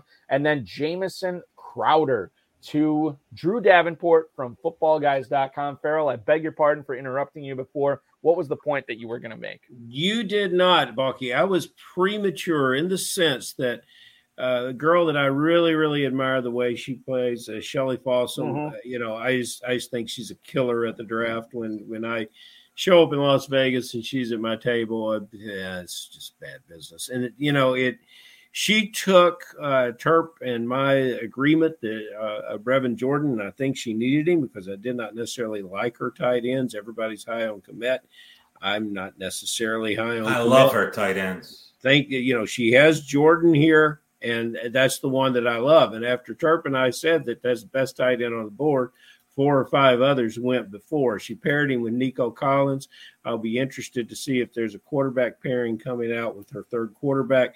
But I really do like the team that's coming together there. And we move over here to another tight end drafted in this round. Cameron Brate, I don't necessarily think that was needed. Where did I see it? At team 12. No, that's not it. Well, we'll have to let that tight end narrative sort of die on the vine. Don't let it die yet, because I want to bring this up. Terp and I have covered a couple of Dave's best ball tournament drafts, and I feel like this is like deja vu for me, Dave, because I feel like you were right around this area in the draft board where Shelley Fossum was, and it was right around this point in the draft. You couldn't decide between Cole Kmet and Irv Smith. You took Cole Kmet. And then Irv Smith came back to you, and you got Irv Smith. You got Kmet, Irv Smith. So no wonder he loved her tight ends, because this is like a carbon copy of what you did. I put a tweet out the other day that for some weird reason went viral. I meant everything I said. I said Cole Kmet and Irv Smith would outscore Darren Waller and George Kittle. Wow. And some of the messages I was getting was like I put it out there, get a couple likes. Some people say here and there. I think it was like 200 comments about. I'm trying to figure out, first of all, how it went viral. Never know how the Twitter algorithm works. I'm getting like messages from people like, you're crazy, you're nuts, delete your account. I'm like, I don't think it's that crazy of a statement. I mean, I'm more worried about George Kittle out of the tweet than I am Darren Waller. I'll say that. Well, again, the Terp, it's the second time I've used it tonight. Waller and Kittle will challenge each other to a duel, and one of them will be shot dead and the other one will be injured, and then those two tight ends can finish ahead of them in points. I know what I wanted to say about Team 11. We talked last night, and I think everybody came to the conclusion that we're trying to seek an answer to, do you pay draft capital early for a tight end in this kind of contest? And this is what happens when you don't. Team 11 took Knox, but they overpaid for him, or they paid at the top of the market. And then they took Gerald Everett. They overpaid a little bit for him. And then they took Hayden Hurst. I'm not necessarily sure why. And then Taysom Hill. So we've been through 16 rounds. They've taken 4 tight ends, and I could have lived with Knox and one other, and they paid too much for Everett, who I really, really like, and the other 2 guys should be receivers, running backs, somebody else. So that's what happens, I think, when you get into a draft like this and you don't get one of those elite 5 or 6. Round 16 coming to a completion here. Deshaun Watson, the 3rd quarterback chosen here by Drew Davenport in the 16th round. Taysom Hill, the 4th tight end drafted by Allen and Chris Chapman here from the 11th spot in the 16th. Terrace Marshall and Alec Pierce then go to Mans and Ballard, respectively. Jared Goff, 3rd quarterback chosen after already picking Trey Lance and Zach Wilson. Josh Larkey goes with Jared Goff there. Marvin Jones, right after that, to Baker and Brock. Wan'Dale Robinson, a rookie receiver, to Jack Miller. Gus Edwards to Jason Steves. Chris Evans to Ben Gretsch and Sean Siegel. Raheem Mostert off the board to Shelley Fossum. No wonder Farrell respects her so much because she takes Raheem Mostert there. Shelley Fossum, I think, I'd have to look back on this. She was either a season 1 or a season 2 guest on the High Stakes Fantasy Football Hour. I've been trying to get her back on the Road of His High Stakes Lowdown, but her schedule is so busy. It's so difficult to pin her down. But one of these days, we'll get Shelley Fossum back on. Carson Wentz, a 3rd quarterback chosen here by Matt Shelf. And then Deontay Foreman, the running back from Carolina via Tennessee, goes to Rashad Cobb. Terp, is this a sleeper stack here for Rashad Cobb's team in getting Kirk Cousins in the 9th and KJ Osborne in the 14th? Is there value in that? There's definitely value in it. I mean, it's definitely a different way to do it. I mean, he obviously waited a while on quarterback and didn't get really a stackable option up top. So, I mean, he takes KJ Osborne, who you saw the flashes last year. He has the potential. He could easily, take the next step this year. I mean, obviously he's not challenging Justin Jefferson, but is there a world where he gets past Adam Thielen? Of course. Do I think it's going to happen? No, but sneaky stacks are what wins these leagues late. Like guys that you don't think, the Jameson Williams and the Jared Goffs that Larkey took. Who else is here? Carson Wentz and Terry McLaurin. I'm not saying they're going to be the league winner, but most guys don't really pay attention to stacks as they come later in the draft. They're just worried about filling out their team. And you can get like the Texan stack that we've talked about a bunch of times with Jordan, Collins, with Davis Mills. I mean, there's plenty of targets to go around now. She missed it in the 17th, and I sure would have loved to have seen her. And it's interesting you can't get Shelley to come on the show. I talked to Shelley about playing in Kentucky, and she said she would call me back with a little bit of a dismissive sort of wave of the hand. Balky, that was in 2012. Still waiting.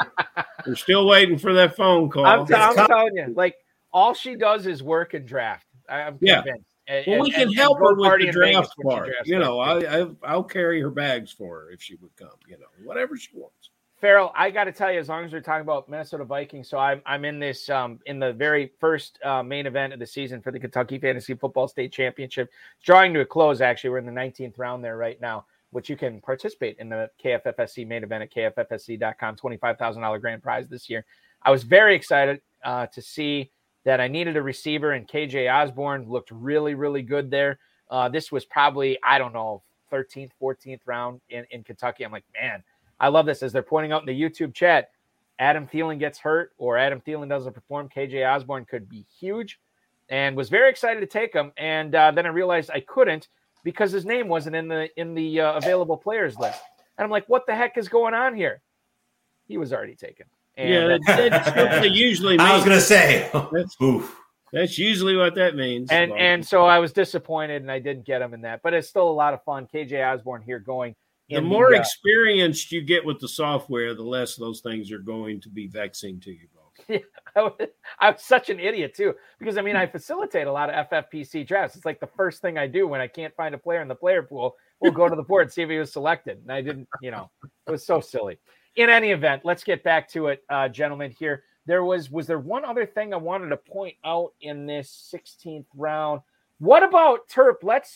Farrell, let me pitch this to you. The rise of Chris Evans. So early on, a couple of months ago, I was getting Samaje Perine late in a lot of leagues, and I felt pretty good about that.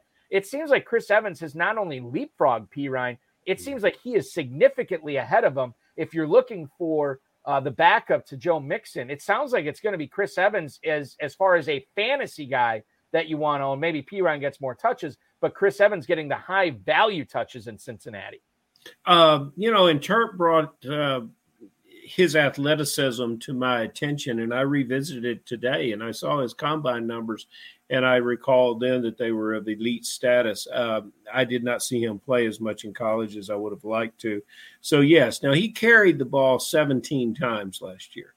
I would think that he would have gotten a little bit more work. And Perine was noticeable in the backfield, but he didn't get a lot of carries either. So are we just deciding that Mixon is no longer a 3-down back and one of these guys is going to be on the field? Then this draft pick makes sense. Otherwise, it's a handcuff, but a handcuff with a very, very electric, athletic player who has a little more size than I thought he has. So thank you, Terp, for bringing my attention to this player, despite the fact that I'm 88 miles from the Cincinnati facility. I was not very well schooled on Chris Evans. One other thing I will bring up before we get into the 17th round, which just drew to a close. Deshaun Watson went in the 16th. Okay, Not that compelling. We get it, 16th round. But when you look at who took him, footballguys.com analyst / attorney Drew Davenport taking Deshaun Watson, as Shane Hallam pointed out in the chat room. I don't know, guys. There might be something to an attorney taking, and I believe he's a defense attorney too, if I remember correctly. There might be something to Drew Davenport taking Deshaun Watson here in the 16th. Maybe we should be revisiting this and taking a look at Watson in our own main events, best balls, and so on and so forth. I don't know. Just something I thought was worth pointing out. He might know something. He might know something. Yeah, it certainly has. Drew Davenport has forgotten more about the law than I will ever know, so I would trust his judgment on that more so than anybody else's. Marcus Mariota leading off the 17th round to Rashad Cobb. Marlon Mack, a lot of M&Ms here. Marlon Mack to Matt Chow from Draft Sharks. Paris Campbell to Shelley Fossum. Trey McBride, the second tight end taken by Gretsch and Siegel here. McBride backing up Darren Waller. George Pickens, the rookie out of Georgia, now in Pittsburgh, goes to Jason Steves. Darrell Williams to establish the runs. Jack, why am I blanking on his last name now? Miller. I bet Jack Miller. Gee, I want to call him Mitchell, and I knew that wasn't it. Jack Miller. This is way too much. This is why we don't do 6 pros versus Joes in a row anymore. We got to stop it after 3 and then reload for next week. Thank you. Jack Miller, Turf. I appreciate that.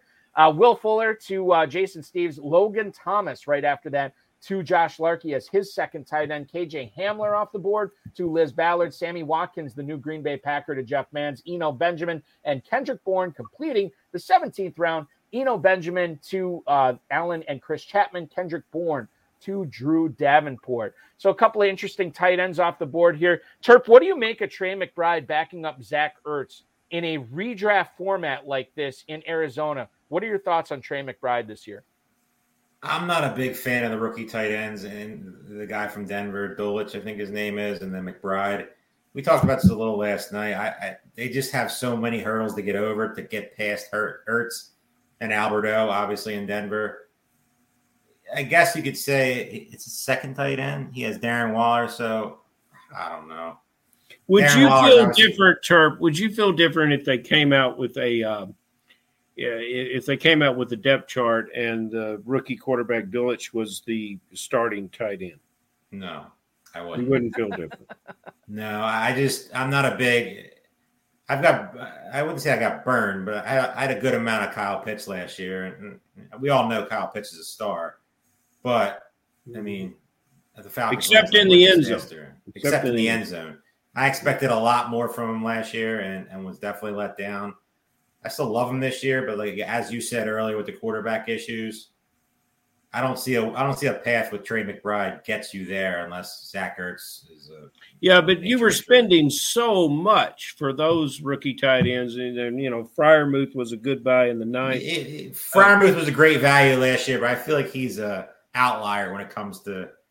Well, perhaps he is, but at this draft, where these rookies are going, that's just something to consider. The team with Trey Lance, who owns the Trey Lance team? Josh Larkey. Okay, now Josh has got that was what I was thinking was he might be going to compare Lance with Watson, and he took Zach Wilson, and then we rolled around and Watson got taken, and then he came back with Jared Goff. He's got 3 quarterbacks on his team, which I think threw less than 35 touchdowns last year. I thought that Watson and Lance and then any third quarterback would have been an interesting combination there. I was just – does anyone feel Zach Wilson is a 20-touchdown passing quarterback I could definitly see that. Absolutely. 100% see it. Yeah. Where's the ceiling? Where's the ceiling on Wilson? Is there one? Well, yeah. I mean, there's a ceiling for sure. It's tough for me, and I know he's going to make strides this year, and I know his weapons are better. It's still difficult for me to see him hitting 30 passing touchdowns. I could see 25, though. I mean, 25 maybe a ceiling, Farrell, 25, 26, right around there. Mm-hmm. It's a tough division. It's not an easy division. What's his floor if he stays healthy for passing touchdown? What's his floor? I mean, it's double digits for sure, right? 100%. Yeah, well, he was 9 last year, and he'll do better than that this year. Okay, all right. Hey, guys, Shane Hallam, who drafted Sunday night, the managing partner for Draft Countdown, the co-host of the Devy Marketplace, and a writer for Dynasty League Football, says in the YouTube chat, if he can get off the pup, Daniel Bellinger is my pick for the top rookie tight end this year. What about – talk about him, Farrell. Well, there's a player that –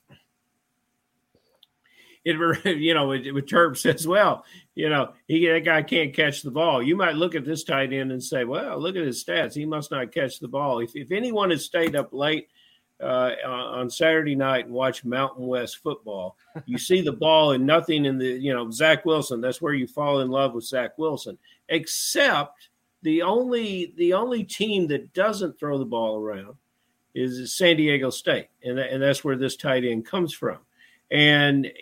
But he has great pass catching skills, and I think probably 25 catches last year, but you can throw that off the board. I think he's starting on the PUP list, but I don't think he's hurt very badly. He has tremendous upside in that offense. You remember you see what happens with the tight ends with the new coach, with where the coach was and what he would expect from this player. Yeah, this is a rookie tight end that will be playing very, very well towards the end of the season. I'm all in on this player with this kind of draft. He's definitely a good guy to watch. I mean, they did work out Dusty Eric Ebron, looks like the other day. Mm-hmm. That probably means absolutely nothing. But you saw what Dawson Knox turned into in Buffalo. Mm-hmm. So, I mean, Ricky Seals-Jones is what Ricky Seals-Jones is. He's a okay veteran guy. Who's gonna, this is the player. This is their starting tight end. There's no. It just might take a little bit for him to get there. And with this team, I think there's a little bit of a win now window with Daniel Jones to see if he's going to get his money or they're going to move on from him. Hey guys, round 18 is complete here. Let's go through it here. Sony Michel to Drew Davenport, AJ Green, another receiver taken by the Chapmans, Kenyon Drake to Jeff Manns, Kyle Rudolph off the board as the third tight end selected, the second Buccaneers tight end selected to Liz Ballard tonight, third tight end for her. Zamir White Wow, he has fallen a little bit. Zamir White in the 18th round to Josh Larkey. Brian Edwards, the new Falcons receiver, goes to Baker and Brock. Mo Alley Cox, the third tight end for Jack Miller. God, I wanted to call him Mitchell again. This draft can't end soon enough. Curtis Samuel to Jason Steves. Hassan Haskins out of Michigan, now in Tennessee. He goes to Gretchen and Siegel. Tyler Batty, the Baltimore Ravens running back, to Shelley Fossum. DPJ, a.k.a. Donovan Peoples-Jones, to Matt Schauf. And then Dearness Johnson, the Cleveland Brown, going to Rashad Cobb as his number 7 running back here in the 18th round. Terp, Tyler Batty. Well, no, let's not talk about Tyler Batty. Let's talk about Hassan Haskins, because I think a lot of people are trying to figure out, and I've been saying this, and Farrell knows this, I've been saying this on the HSFF over the last couple of months. If you believe Henry's wheels fall off this year, then you should want to be in business with the backup Titans running back. For you, Terp, is Haskins the guy to own there over Dontrell Hilliard? Over 20% ownership on Haskins as of right now. I just looked a little bit earlier across, all best ball right now. He's my guy. He's my handcuff that you're getting for free right now. I mean, he's pretty much 18th, 17th, 19th round, sometimes 20th rounds, depending on where you draft. He's the guy that I'm targeting. Definitely the guy that, if I'm saying what I'm saying about Derrick Henry, Haskins is a guy I'm getting late as my 5th, sometimes 6th running back, and it could be a monster if it pays off. Who did you score those 4 rushing touchdowns against in Big Ten play last year?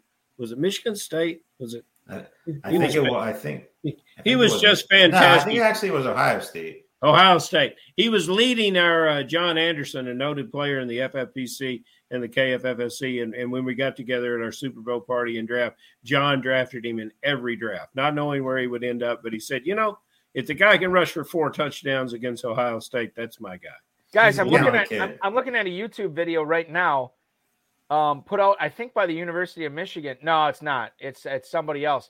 But the video is Haskins had 5 rushing touchdowns against the Ohio State University. Yeah, that's insane. Insanity. Yeah. And Terp, before John Anderson would draft this player, he would start playing on the same YouTube the Michigan fight song. It was a fantastic way to. It was a good year last year for Michigan until the playoff where they got embarrassed. Isn't that frustrating too when you have that much time to prepare for a team and it was over by halftime. The doors got blown out. It was embarrassing. I was excited. I was actually staying. Because that was New Year's Eve, and I got together, my family and a couple other friends' families. We got together at a hotel to party with and there's a pool and water park and with the kids and everything. And I was excited to tuck into that, watch some college football. And at halftime, I'm like, let's go play some ping pong or foosball. 2 terrible games. I can't. Absolutely terrible games. That was rough. That was real. Alabama, Utah was just as bad. Yeah, that was Utah. No, Cincinnati. I'm sorry. No, Cincinnati. Yeah. Yeah. Speaking of which, I don't believe we've seen the Cincinnati quarterback go off the board yet tonight. The new Atlanta Falcon. We may not see him tonight. In Desmond Ridder. 19th round is done. CJ Uzomah to Rashad Cobb. Zay Jones to Matt Schauf. Baker Mayfield off the board to Shelley Fossum. Greg Dulcich to Gretch and Siegel. Sterling Shepard, Jason Steves. David Bell, Jack Miller. A couple of tight ends here. Adam Troutman to Baker and Brock. Tyler Conklin off the board to Tyler Larkey. Matt Breida makes it to the 9 team, which is Liz Ballard, does not have Saquon Barkley. That's what I was trying to figure out there. Byron Pringle off the board to Jeff Manns. Devin Duvernay to the Chapmans. And then, of course, Jeff Wilson, the final pick of the 19th round to Drew Davenport. Farrell, we know that Jeff Wilson is going to get the first crack of being the backup to Elijah. Thank you, Elijah Mitchell there in San Francisco. Why is he going late for a team that runs the ball quite a lot and wants to run the ball again this year to take some pressure off Trey Lance? Shouldn't Jeff Wilson be going higher? I don't know, and I think he had 2 100-yard rushing games last year, I think. So why isn't Jeff Wilson being drafted higher? I think these are inequities that may be corrected by the Elijah Mitchell drafters as we move closer to our live main events. That was the first pick, Uzomah, in the 19th round. Correct. Yeah, lost a lot of respect about that player. Around Super Bowl time, he was questioned that he might be dating Kay Adams. So the answer to that was, yes or no comment with an eye wink, and he said no. And I lost a lot of respect for the guy. You don't know how to handle a question like that. My goodness. Well, Farrell, what do you make now? Who's the Kay Adams replacement?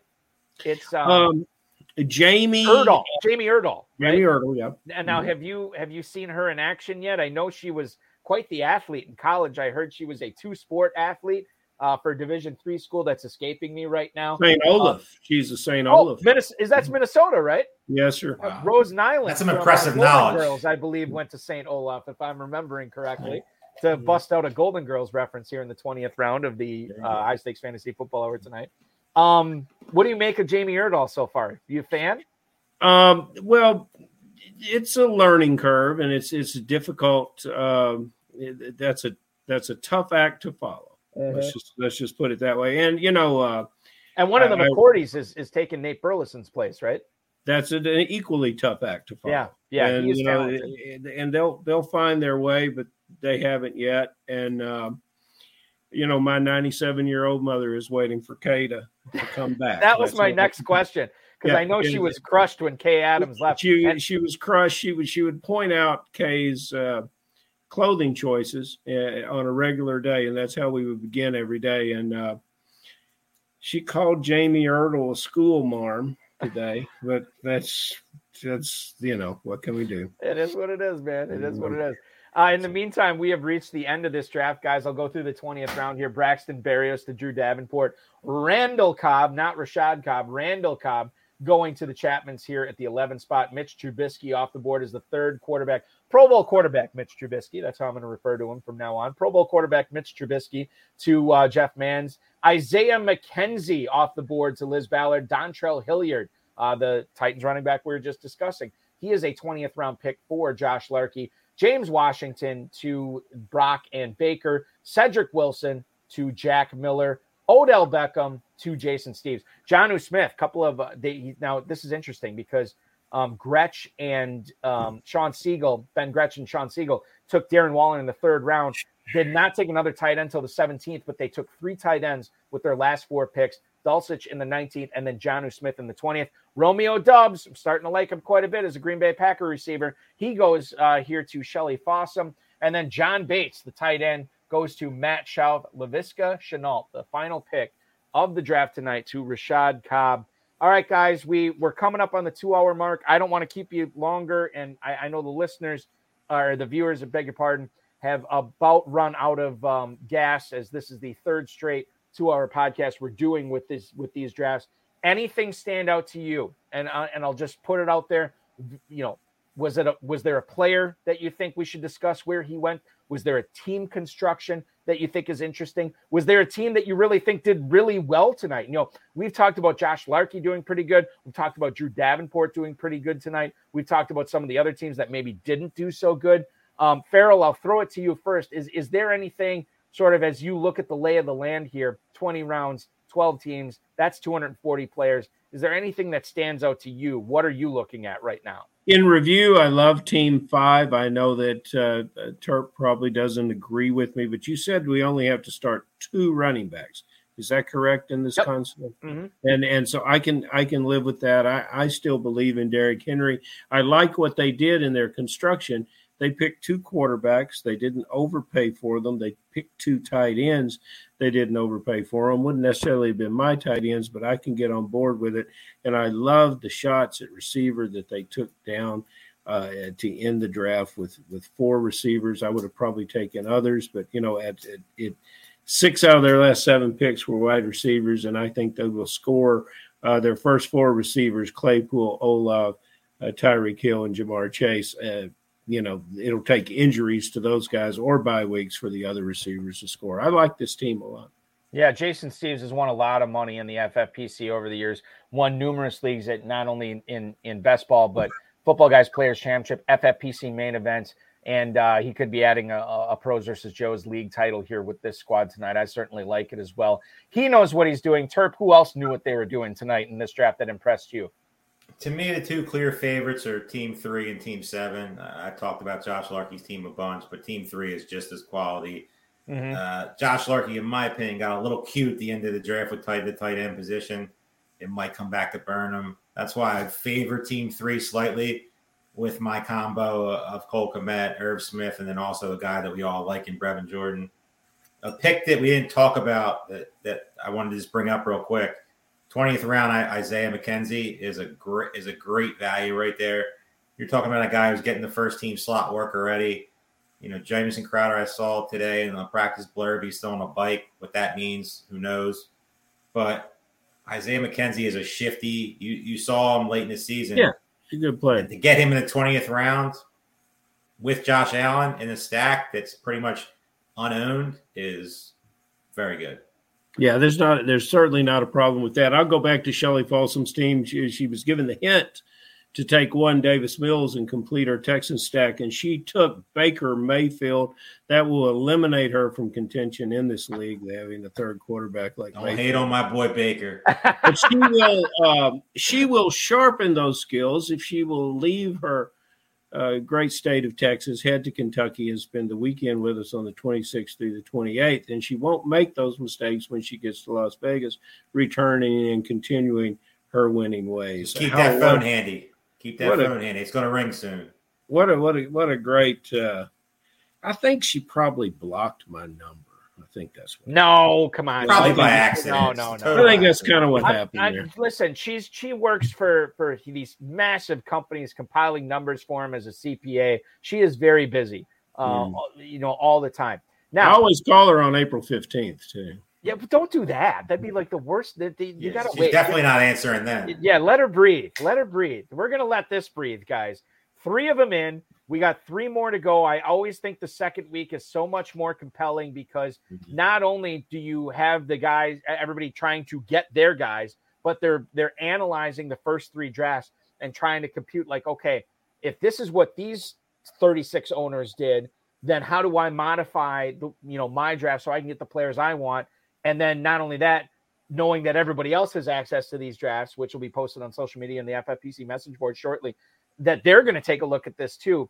And then it becomes a race. And there's I don't want to say the first 3 drafts were checkers because they're all chess, but the chess gets amplified next week for these final 3 drafts. So I'm very, very excited. A great job by all 12 teams tonight. Really appreciated talking about this with you guys. I thank you for hanging and covering the show in my stead earlier in the program. You guys were awesome on that. We will follow Dave on Twitter at Dave Turp. We'll check out all his great tight end tweets that go viral. And Farrell, we will follow you on Twitter at JFarrellElliott, but more importantly, signing up for all the leagues, the Run to Daylight, the KFFSC main event, the Draft Masters, everything going on, not only online for the Kentucky Fantasy Football State Championship, but live in Cincinnati and live in Louisville at KFFSC.com. Gentlemen, it was great. Let's do it again on Sunday.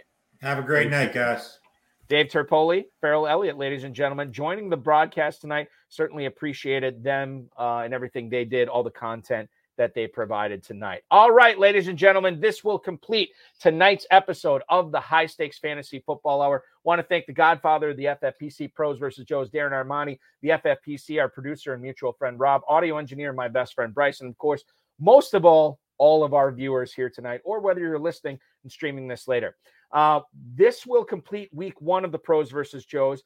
Farrell and I will be back this Friday at 10/9 Central for the woman who picked 9th in this draft tonight, Liz Ballard. She is a 13-time FFPC league winner. She's going to break down this draft. She's going to break down the Football Guys Players Championship and the main event in the FFPC where you can win $1 million.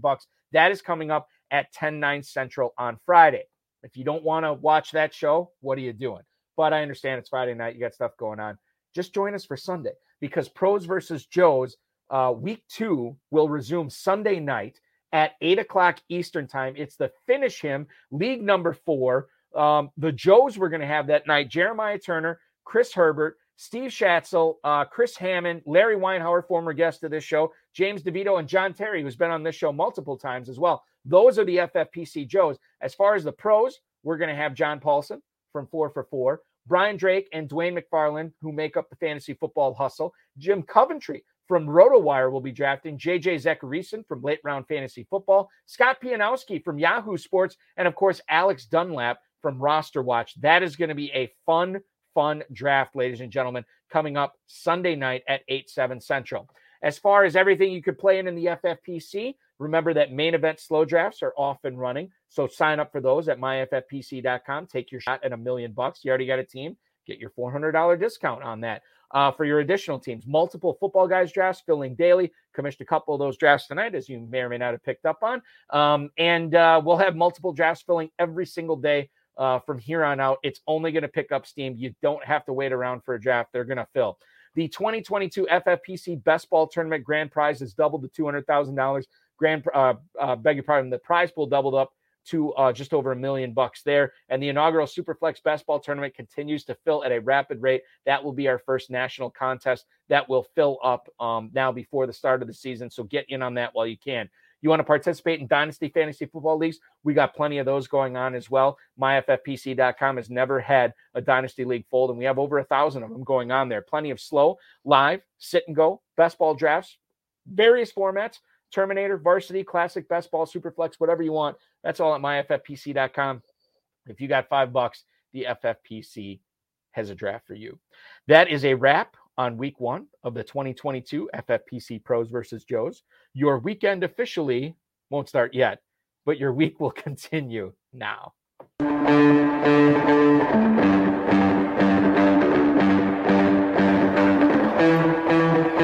This has been another episode of the High Stakes Fantasy Football Hour presented by MyFFPC.com. It was broadcast live and was watched around the world. Balky and Farrell will be back next week with more analysis, more interviews, and more advice from guests much smarter than they are. Thanks for watching, and we'll talk with you again next week.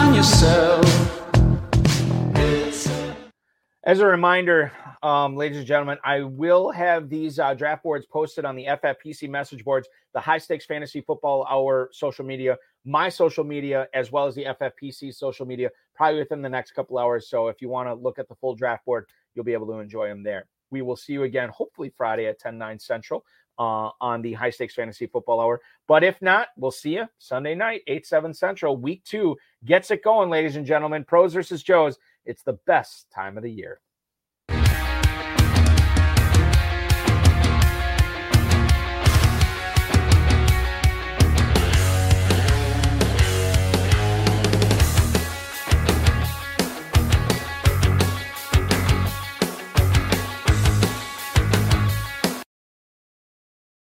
With Lucky Land Slots, you can get lucky just about anywhere. Dearly beloved, we are gathered here today to... Has anyone seen the bride and groom? Sorry, we're here. We were getting lucky in the limo and we lost track of time. No, Lucky Land Casino, with cash prizes that add up quicker than a guest registry. In that case, I pronounce you lucky. Play for free at LuckyLandSlots.com. Daily bonuses are waiting. No purchase necessary. Void where prohibited by law. 18+. Terms and conditions apply. See website for details.